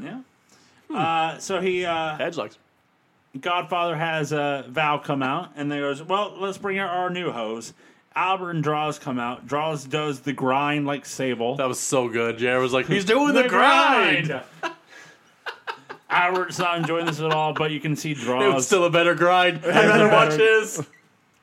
Gangrel jumps the Godfather, and then I went, oh yeah, Gangrel's here since the storyline went back to the four other men. Speaking of the grind, did you see the sign in the audience in the front row on this show? Probably. Which one For was it? Sable.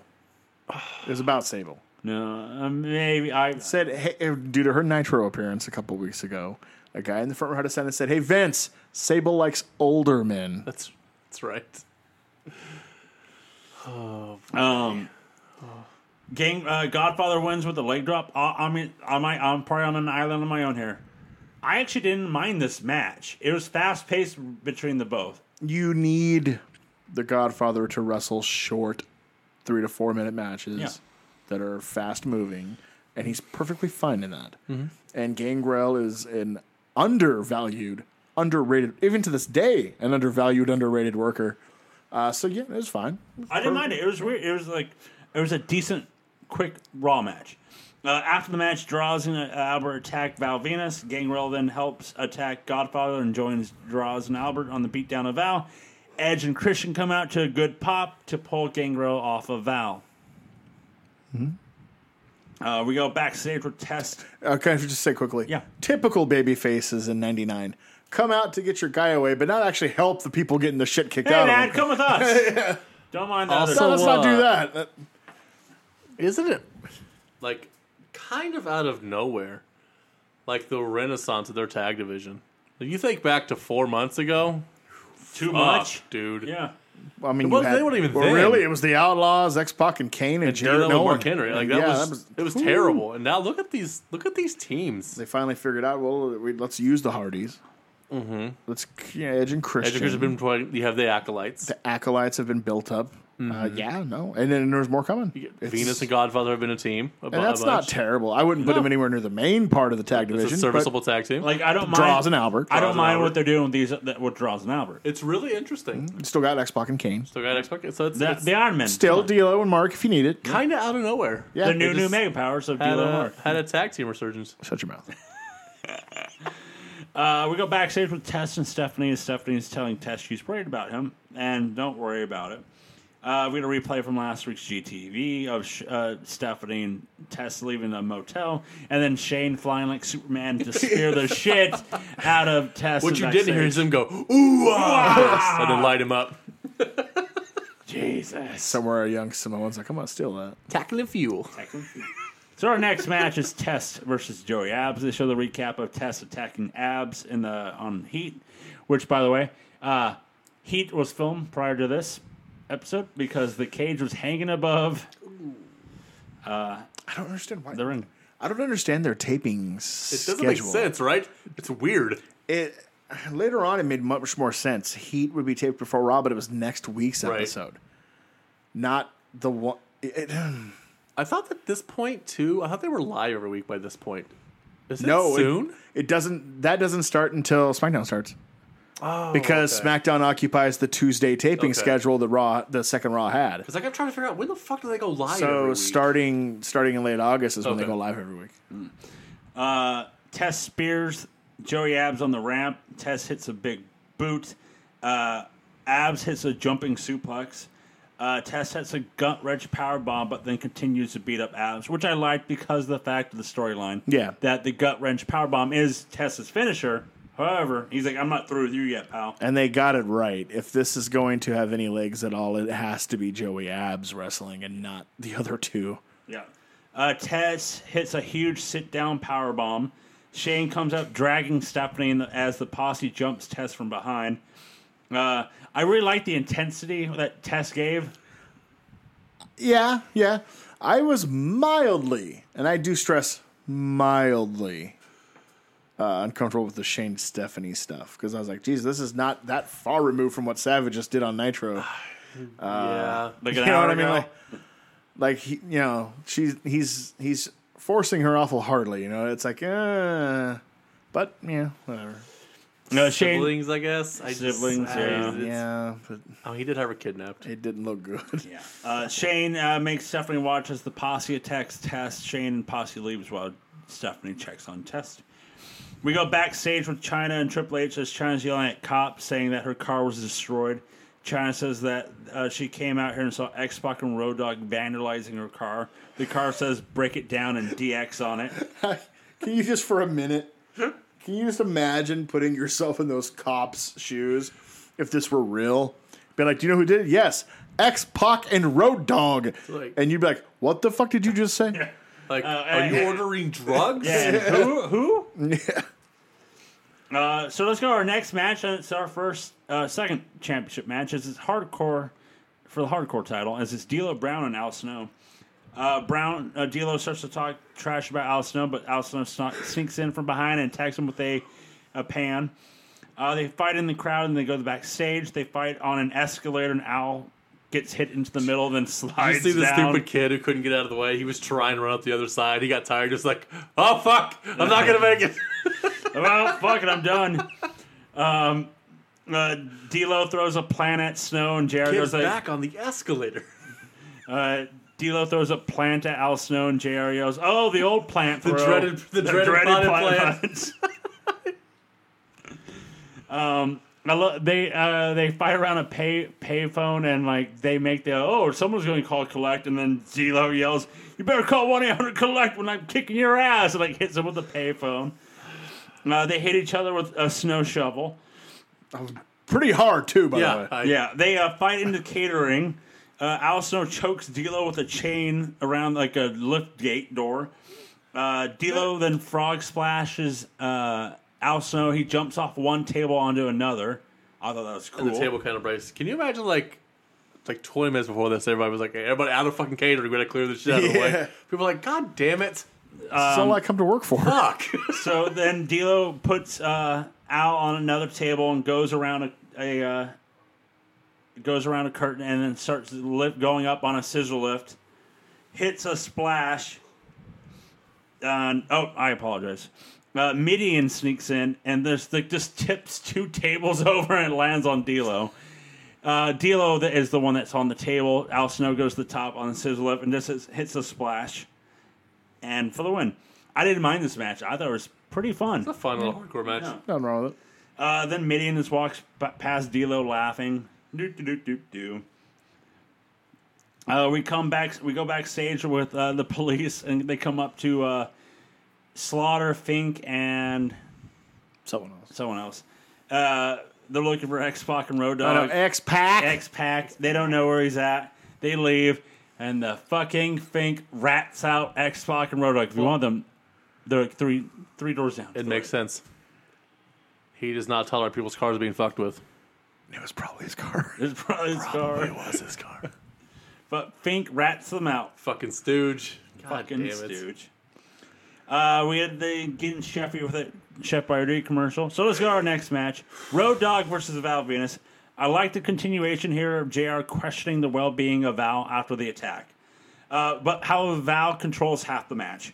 Road Dogg finally gets the advantage. However, when a police officer comes out dragging X-Pac and then just gets into the ring, stops the match, and handcuffs Road Dogg, as that's it. Like they're like, oh, we gotta go. And I love the fact they cut back to China and Billy as this is happening. Like Billy has the you hate to see it look on his face. Like that's a shame. It's weird. It's a weird way to arrest them. Billy says that's justice. That's what they deserve. I love JR. Hey, guys, we're kind of in the middle of conducting some business here. Yeah. Guys, we have a match. You investigate the death a couple months ago. This should be fine. Yeah. Show must go on. Yep. Now let's go to our next match for the Intercontinental Championship. Again, Jeff Jarrett with Deborah versus Chaz and Mariana. I love the fact that I was thinking something. Then as soon as the bell rang, Jim Ross is like, hey, I gotta kind of wonder how Chaz warrants an Intercontinental title match here. Must know somebody in management. And I was like, because I was thinking the whole time, like, how the fuck is he getting a title shot? That's excellent. Like Jeff Jarrett, X-Pac, and Kane are the only guys that are on every goddamn show that they have to defend their title or whatever every time. Match begins and they cut straight to the back as the cops are taking X-Pac and Road Dogg away and they're yelling, "What did we do?" Yeah, actually, I was like, they should have to read the rights to them. You have to tell them why they're being arrested. To be fair. Bum bum. Don't let that get in the way of a good story. We get a "We Want Puppies" chant. Because of course we do. Of course we do. Chaz gets the advantage, and then Deborah gets in the apron, takes her jacket off. Chaz doesn't have to tear Mariana to do the spot this week. Mariana tugs, and they get into it on the outside. Jarrett wins. Mariana and Deborah get into it. Jarrett's waiting for Chaz to get up so he can hit him with the guitar, but Thrasher comes through the crowd and makes the save, and the crowd loves it. He's got a bit of a pot belly, doesn't he? Yeah. What was his injury? I can't remember. It's something with his neck or shoulder. But hey, it looks like they got another tag team for that revitalized division you were talking about. So there you go. Michael Cole, we go backstage with him and says that he'll be talking with China and Triple H in a little bit. So let's go to our next match. This is Edge versus the Big Boss Man. Edge comes out once again to a good pop. Boss Man controls the match. Once again, it's a vet versus the newcomer, up-and-comer. Edge hits a sloppy spear for the win. Bossman gets up right away and attacks Edge with the nightstick. Bossman handcuffs Edge to the ropes and attacks him with the nightstick. Ref tries to stop, but Bossman slaps him, so lost slapping tonight. Christian then comes down and drop kicks Bossman to no effect. Bossman attacks him, handcuffs him too, and then they attack both men. Bossman chokes out Edge with the nightstick as Christian watches. I thought I was watching an old episode of Superstars of Wrestling from the late 80s. Like, Bossman pulled out the handcuffs and nightstick. I was like, Jesus. All you need now is fucking Slick. But no. I like this. No, it was fine. Again, there's nothing bad on this show. Just getting tired. We go backstage with Michael Cole with Chyna and Triple H. Chyna says she was violated because her personal belongings were vandalized. She would press charges on both of them. And then Triple H, why the hell am I in a match with The Rock? I've already beaten him. I want the goddamn World Wrestling Federation Championship. I'm tired of facing The Rock. I loved his promo. He was like, what does this do for me to get me closer to the belt? Why am I doing this again? I've already beaten him. I don't need to. Triple H's promo with don't this. Need to face this guy again. It was so good. Dead on. Loved it. He wants to be champion. That's all he wants. He's speaking for us fans, too. We're tired of watching the same goddamn matches. Well, this is a new match. Mr. Ass with Chyna versus Meat Are you kidding me? I was happy. at PMS. In the epic tradition of such matches like Hogan Andre Yep. and Rock Austin, Yep. we have Ass Meat. No? Chyna brings down a black bag. Wonder what's in the bag. As soon as this match started, I had that joke figured out. I was like, I'm using this on the podcast. I love it. Meat gets a close call on that ass. Wrap it up. Oh, wrap it up. We're done. Okay. For that being said. Gunn hits a jackhammer on that Meat, and then the Famouser. Meat is basically standing still as Mr. Ass has to jump over him. Right? I mean, way to go there, Stasiak. Thank God Billy Gunn's best athlete in the company. So you talked about it last week where he because Joe no-sold the fact that he turned fucking air to do the famous. He's like finding DDP ways to hit this fucking move. I'm sorry. I'm sorry for last week because I was taking the notes. I didn't pay attention. Who are you to doubt Billy Gunn? Are you Mark, Mister? Are you Billy Gunn? I'm just saying. He's on the level of El Dandy. All right, Stan. Jesus Christ. Best athlete in the World Wrestling Federation. I'll have you know, by God. King of the ring, sir. King Ass. King Ass. King Ass Meat. How was that never a tag team? God damn it. All right, Ass King. So, Hey, G-Dub. Meat is, once again, basically standing straight up. And Yeah. By He the way- actually stood up in the middle. Like, Billy was like, fuck! I've never noticed this before. Did you guys notice this? Meat has strategically placed lipstick kisses all over his body. Oh, I noticed it. I didn't notice it till today. I did. First time I ever seen it. I was like, Some of those were strategically placed. Like, okay. some of those were real. What? Probably Terry Reynolds. Roll Tide. anyway, rolled. Jackie gets involved with Billy Gunn here. Chyna then comes from behind and hits Jackie. DDTs Jackie as Mr. Ass DDTs his Meat. And then Chyna reaches in the black bag and finds that black spray paint that got vandalized her And car. JR's fucking line. Oh, that's original. Yeah, Oh, black spray paint, huh? spray painting stuff, huh? So original.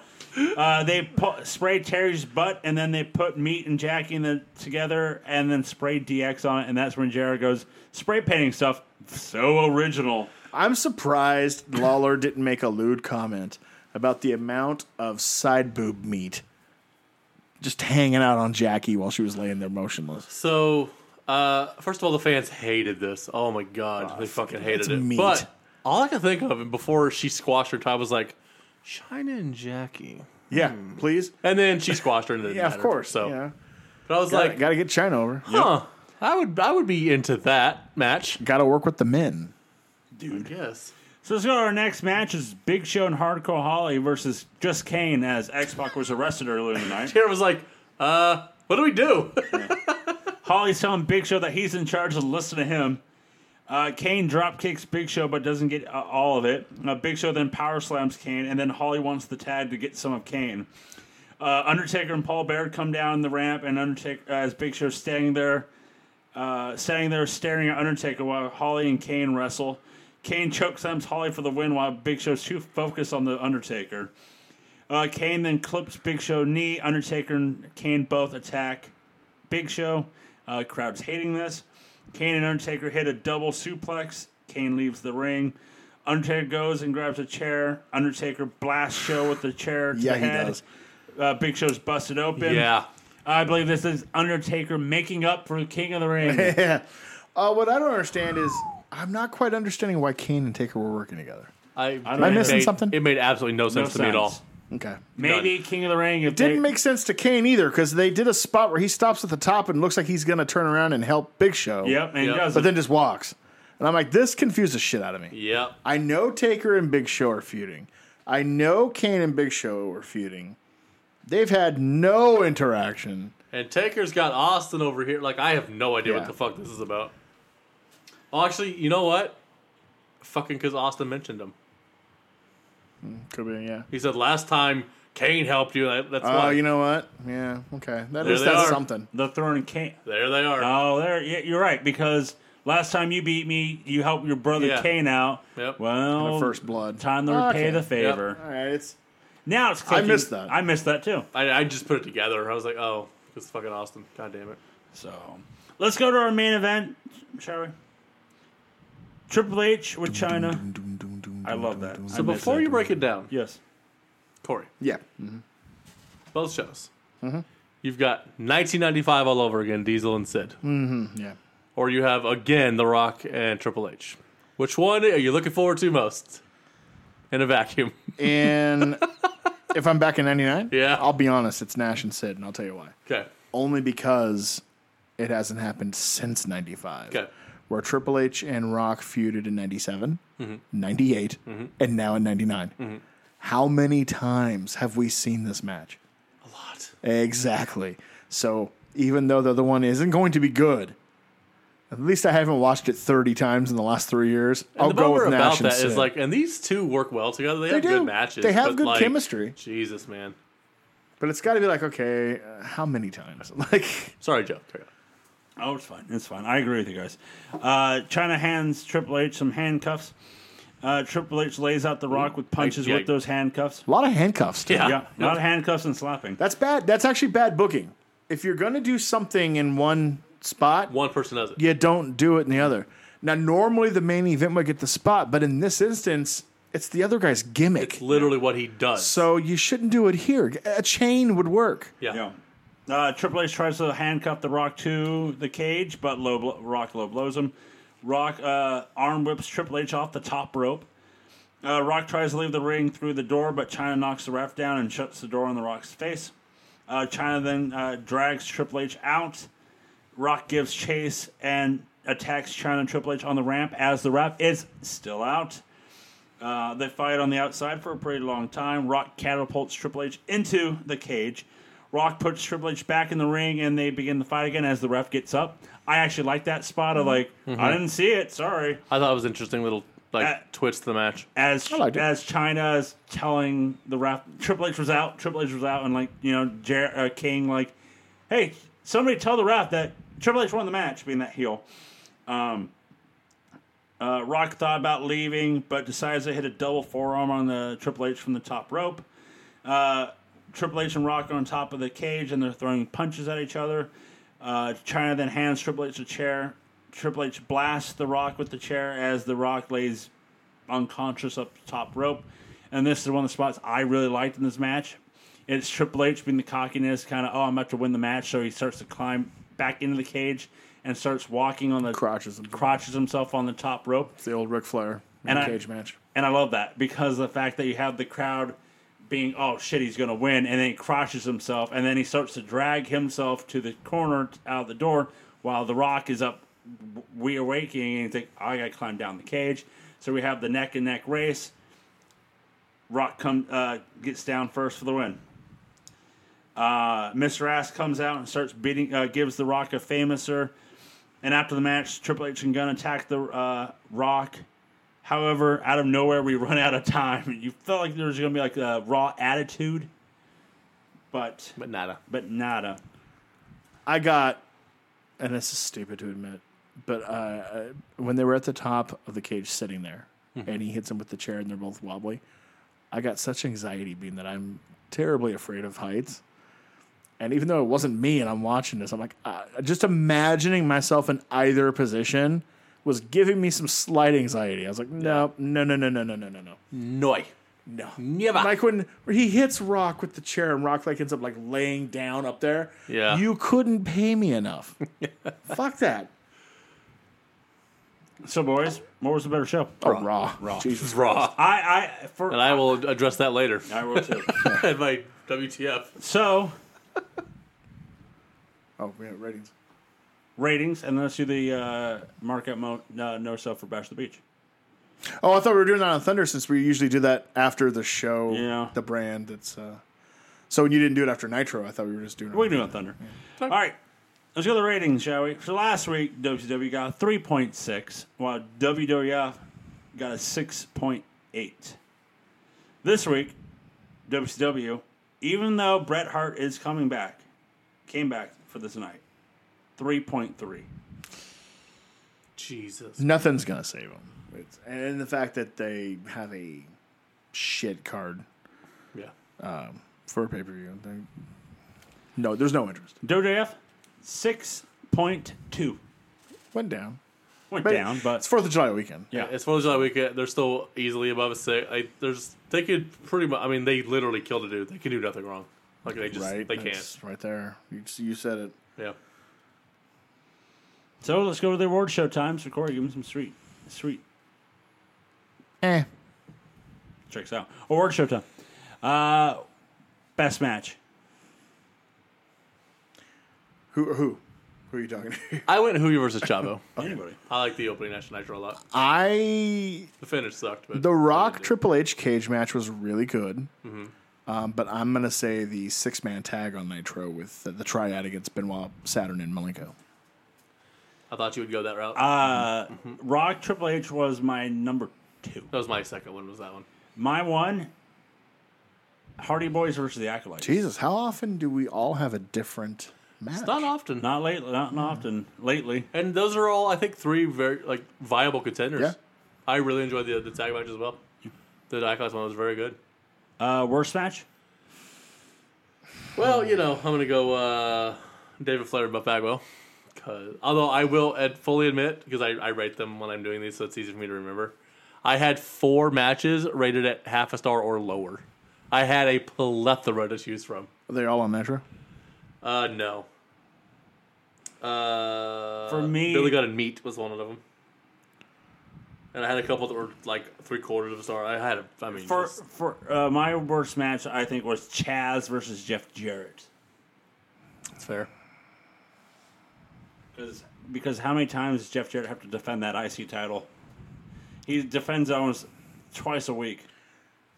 Every bit of me wants to go with what you went with, but in the spirit of finding something different, Yep. I'm going to say Van Hammer and Lenny Lane because it was just... And that was the other one. Yeah. Yeah. And I just had 3 because I also had Rick Steiner and Vampiro at 3/4 of a Which star. is one I considered as well. Yeah. I just fuck, man. Who's your guys' MVP? Bret Hart and Mike Tenay. Damn it. I was going to be like, I'm going to pick a dark horse and say Mike Tenay for that video. I wanted to pick him, but I was like, but I can't just pick him because Bret gave a fucking fantastic promo. So I have a co-MVP this week. So I'll say that I agree with you, but I will give an honorable mention to Triple H for that promo. Yeah. And the match. And the match. He had a good night, but I fucking love that. Why the fuck am I facing him again? Right? Just phenomenal storytelling. The problem is they can do that same promo with like 3/4 of the promos on TV today and make sense. There's that. Why am I facing this guy again? Mine would be Bret. For the personal stuff. Who's your guys' Moadib? Savage. We went into the stuff at the end of the show, but like his promo was complete garbage. And he is doing everything in his power to make me not give a fuck about that match. There's so many. There's so many. There's so many contenders this week. Yeah. Yours is good. He did not have a good week. I'm going to go with another guy on WCW that had a terrible week, and that's Piper. Yeah, I mean, that fucking promo. It is. He's always in contention. Everything about that promo was so god awful that I'll say Piper. Including the fact that he can't remember he's a fucking heel. Yeah, it was just trash. Jesus. I will be also on WCW, and I'm going to go with your World Heavyweight Champion, Kevin Nash. Like, just Yeah. dead man walk, you know what I mean? Like, he just doesn't want to be there. And he's your champ. He's your head booker. Come on. He should book himself into retirement. I think they are with Brett already. Corey. Yeah. WTF. I'm going to save the obvious ones Okay. for you because I know what's coming. Okay. It's WCW. Like, what the fuck's happening here? Like, it's just across the board. It's just so fucking bad. So, I will let Corey continue, but I will. It's literally the same. It's they are spiraling out of control. Yep. Like, what in the fuck are they doing? I'm watching it with this time. I'm watching this time frame through with a hypercritical eye. Right. And I see pieces. I see pieces that could be put in places where you could maybe try to build a little momentum. But they seem to be dead set on putting those pieces in the worst possible spots. Where was Booker T tonight on your biggest Nitro? Or Kidman. Or Kidman. Your biggest babyface returns and gets 30 seconds. Yep. But we had 3 stings. Yeah. The The actual Sting himself gets 30 seconds at the end of the show. the choices. Like, However, they have nobody to blame but themselves. from the amount of TV time, though, you'd think that the West Texas Rednecks are the biggest babyface group in the history of the business. You would fucking think. So, I mean, You would swear to God it's the Von Erichsen horse rolled into fucking one. right? I mean, goddamn. Woo! Jesus Christ. So that's my WTF. And mine is essentially that. Like, the fuck is WCW doing? I thought you were going to go off on the ending segment. I thought that's going to No. be your WTF. No. I will then. Okay. So, frequently throughout the years on the Monday Night War Stories, which you can listen to here at NoSellerEntertainment.com, we've run out of time because there is a monster brawl happening between the faces and heels, NWO Sting and his bat, NWO and Goldberg for like a week. And, we've had those brawls, Luger, all that stuff, right? We've run out of time. What would happen? I don't understand that they thought, guys, we have a great idea. Let's end this week's Nitro with a girl screaming for her life. Let's have Nitro have a madman, a mad macho man, threaten 2 women's lives. First off, let's have him slap one. And then also grab her by the nose and, do, the Three Stooges, I'm going to punch you type routine. And then, yelling at the other one to shut up, bitch. That doesn't leave a good taste in your mouth as you're leaving the show going, huh. Basically, they took his heel 80s character with Miss Elizabeth and amped it up to a fucking bajillion. He had a surge. Right? So, Jesus Christ. if I could ask a kayfabe question, Yeah, how does that build interest to a title match?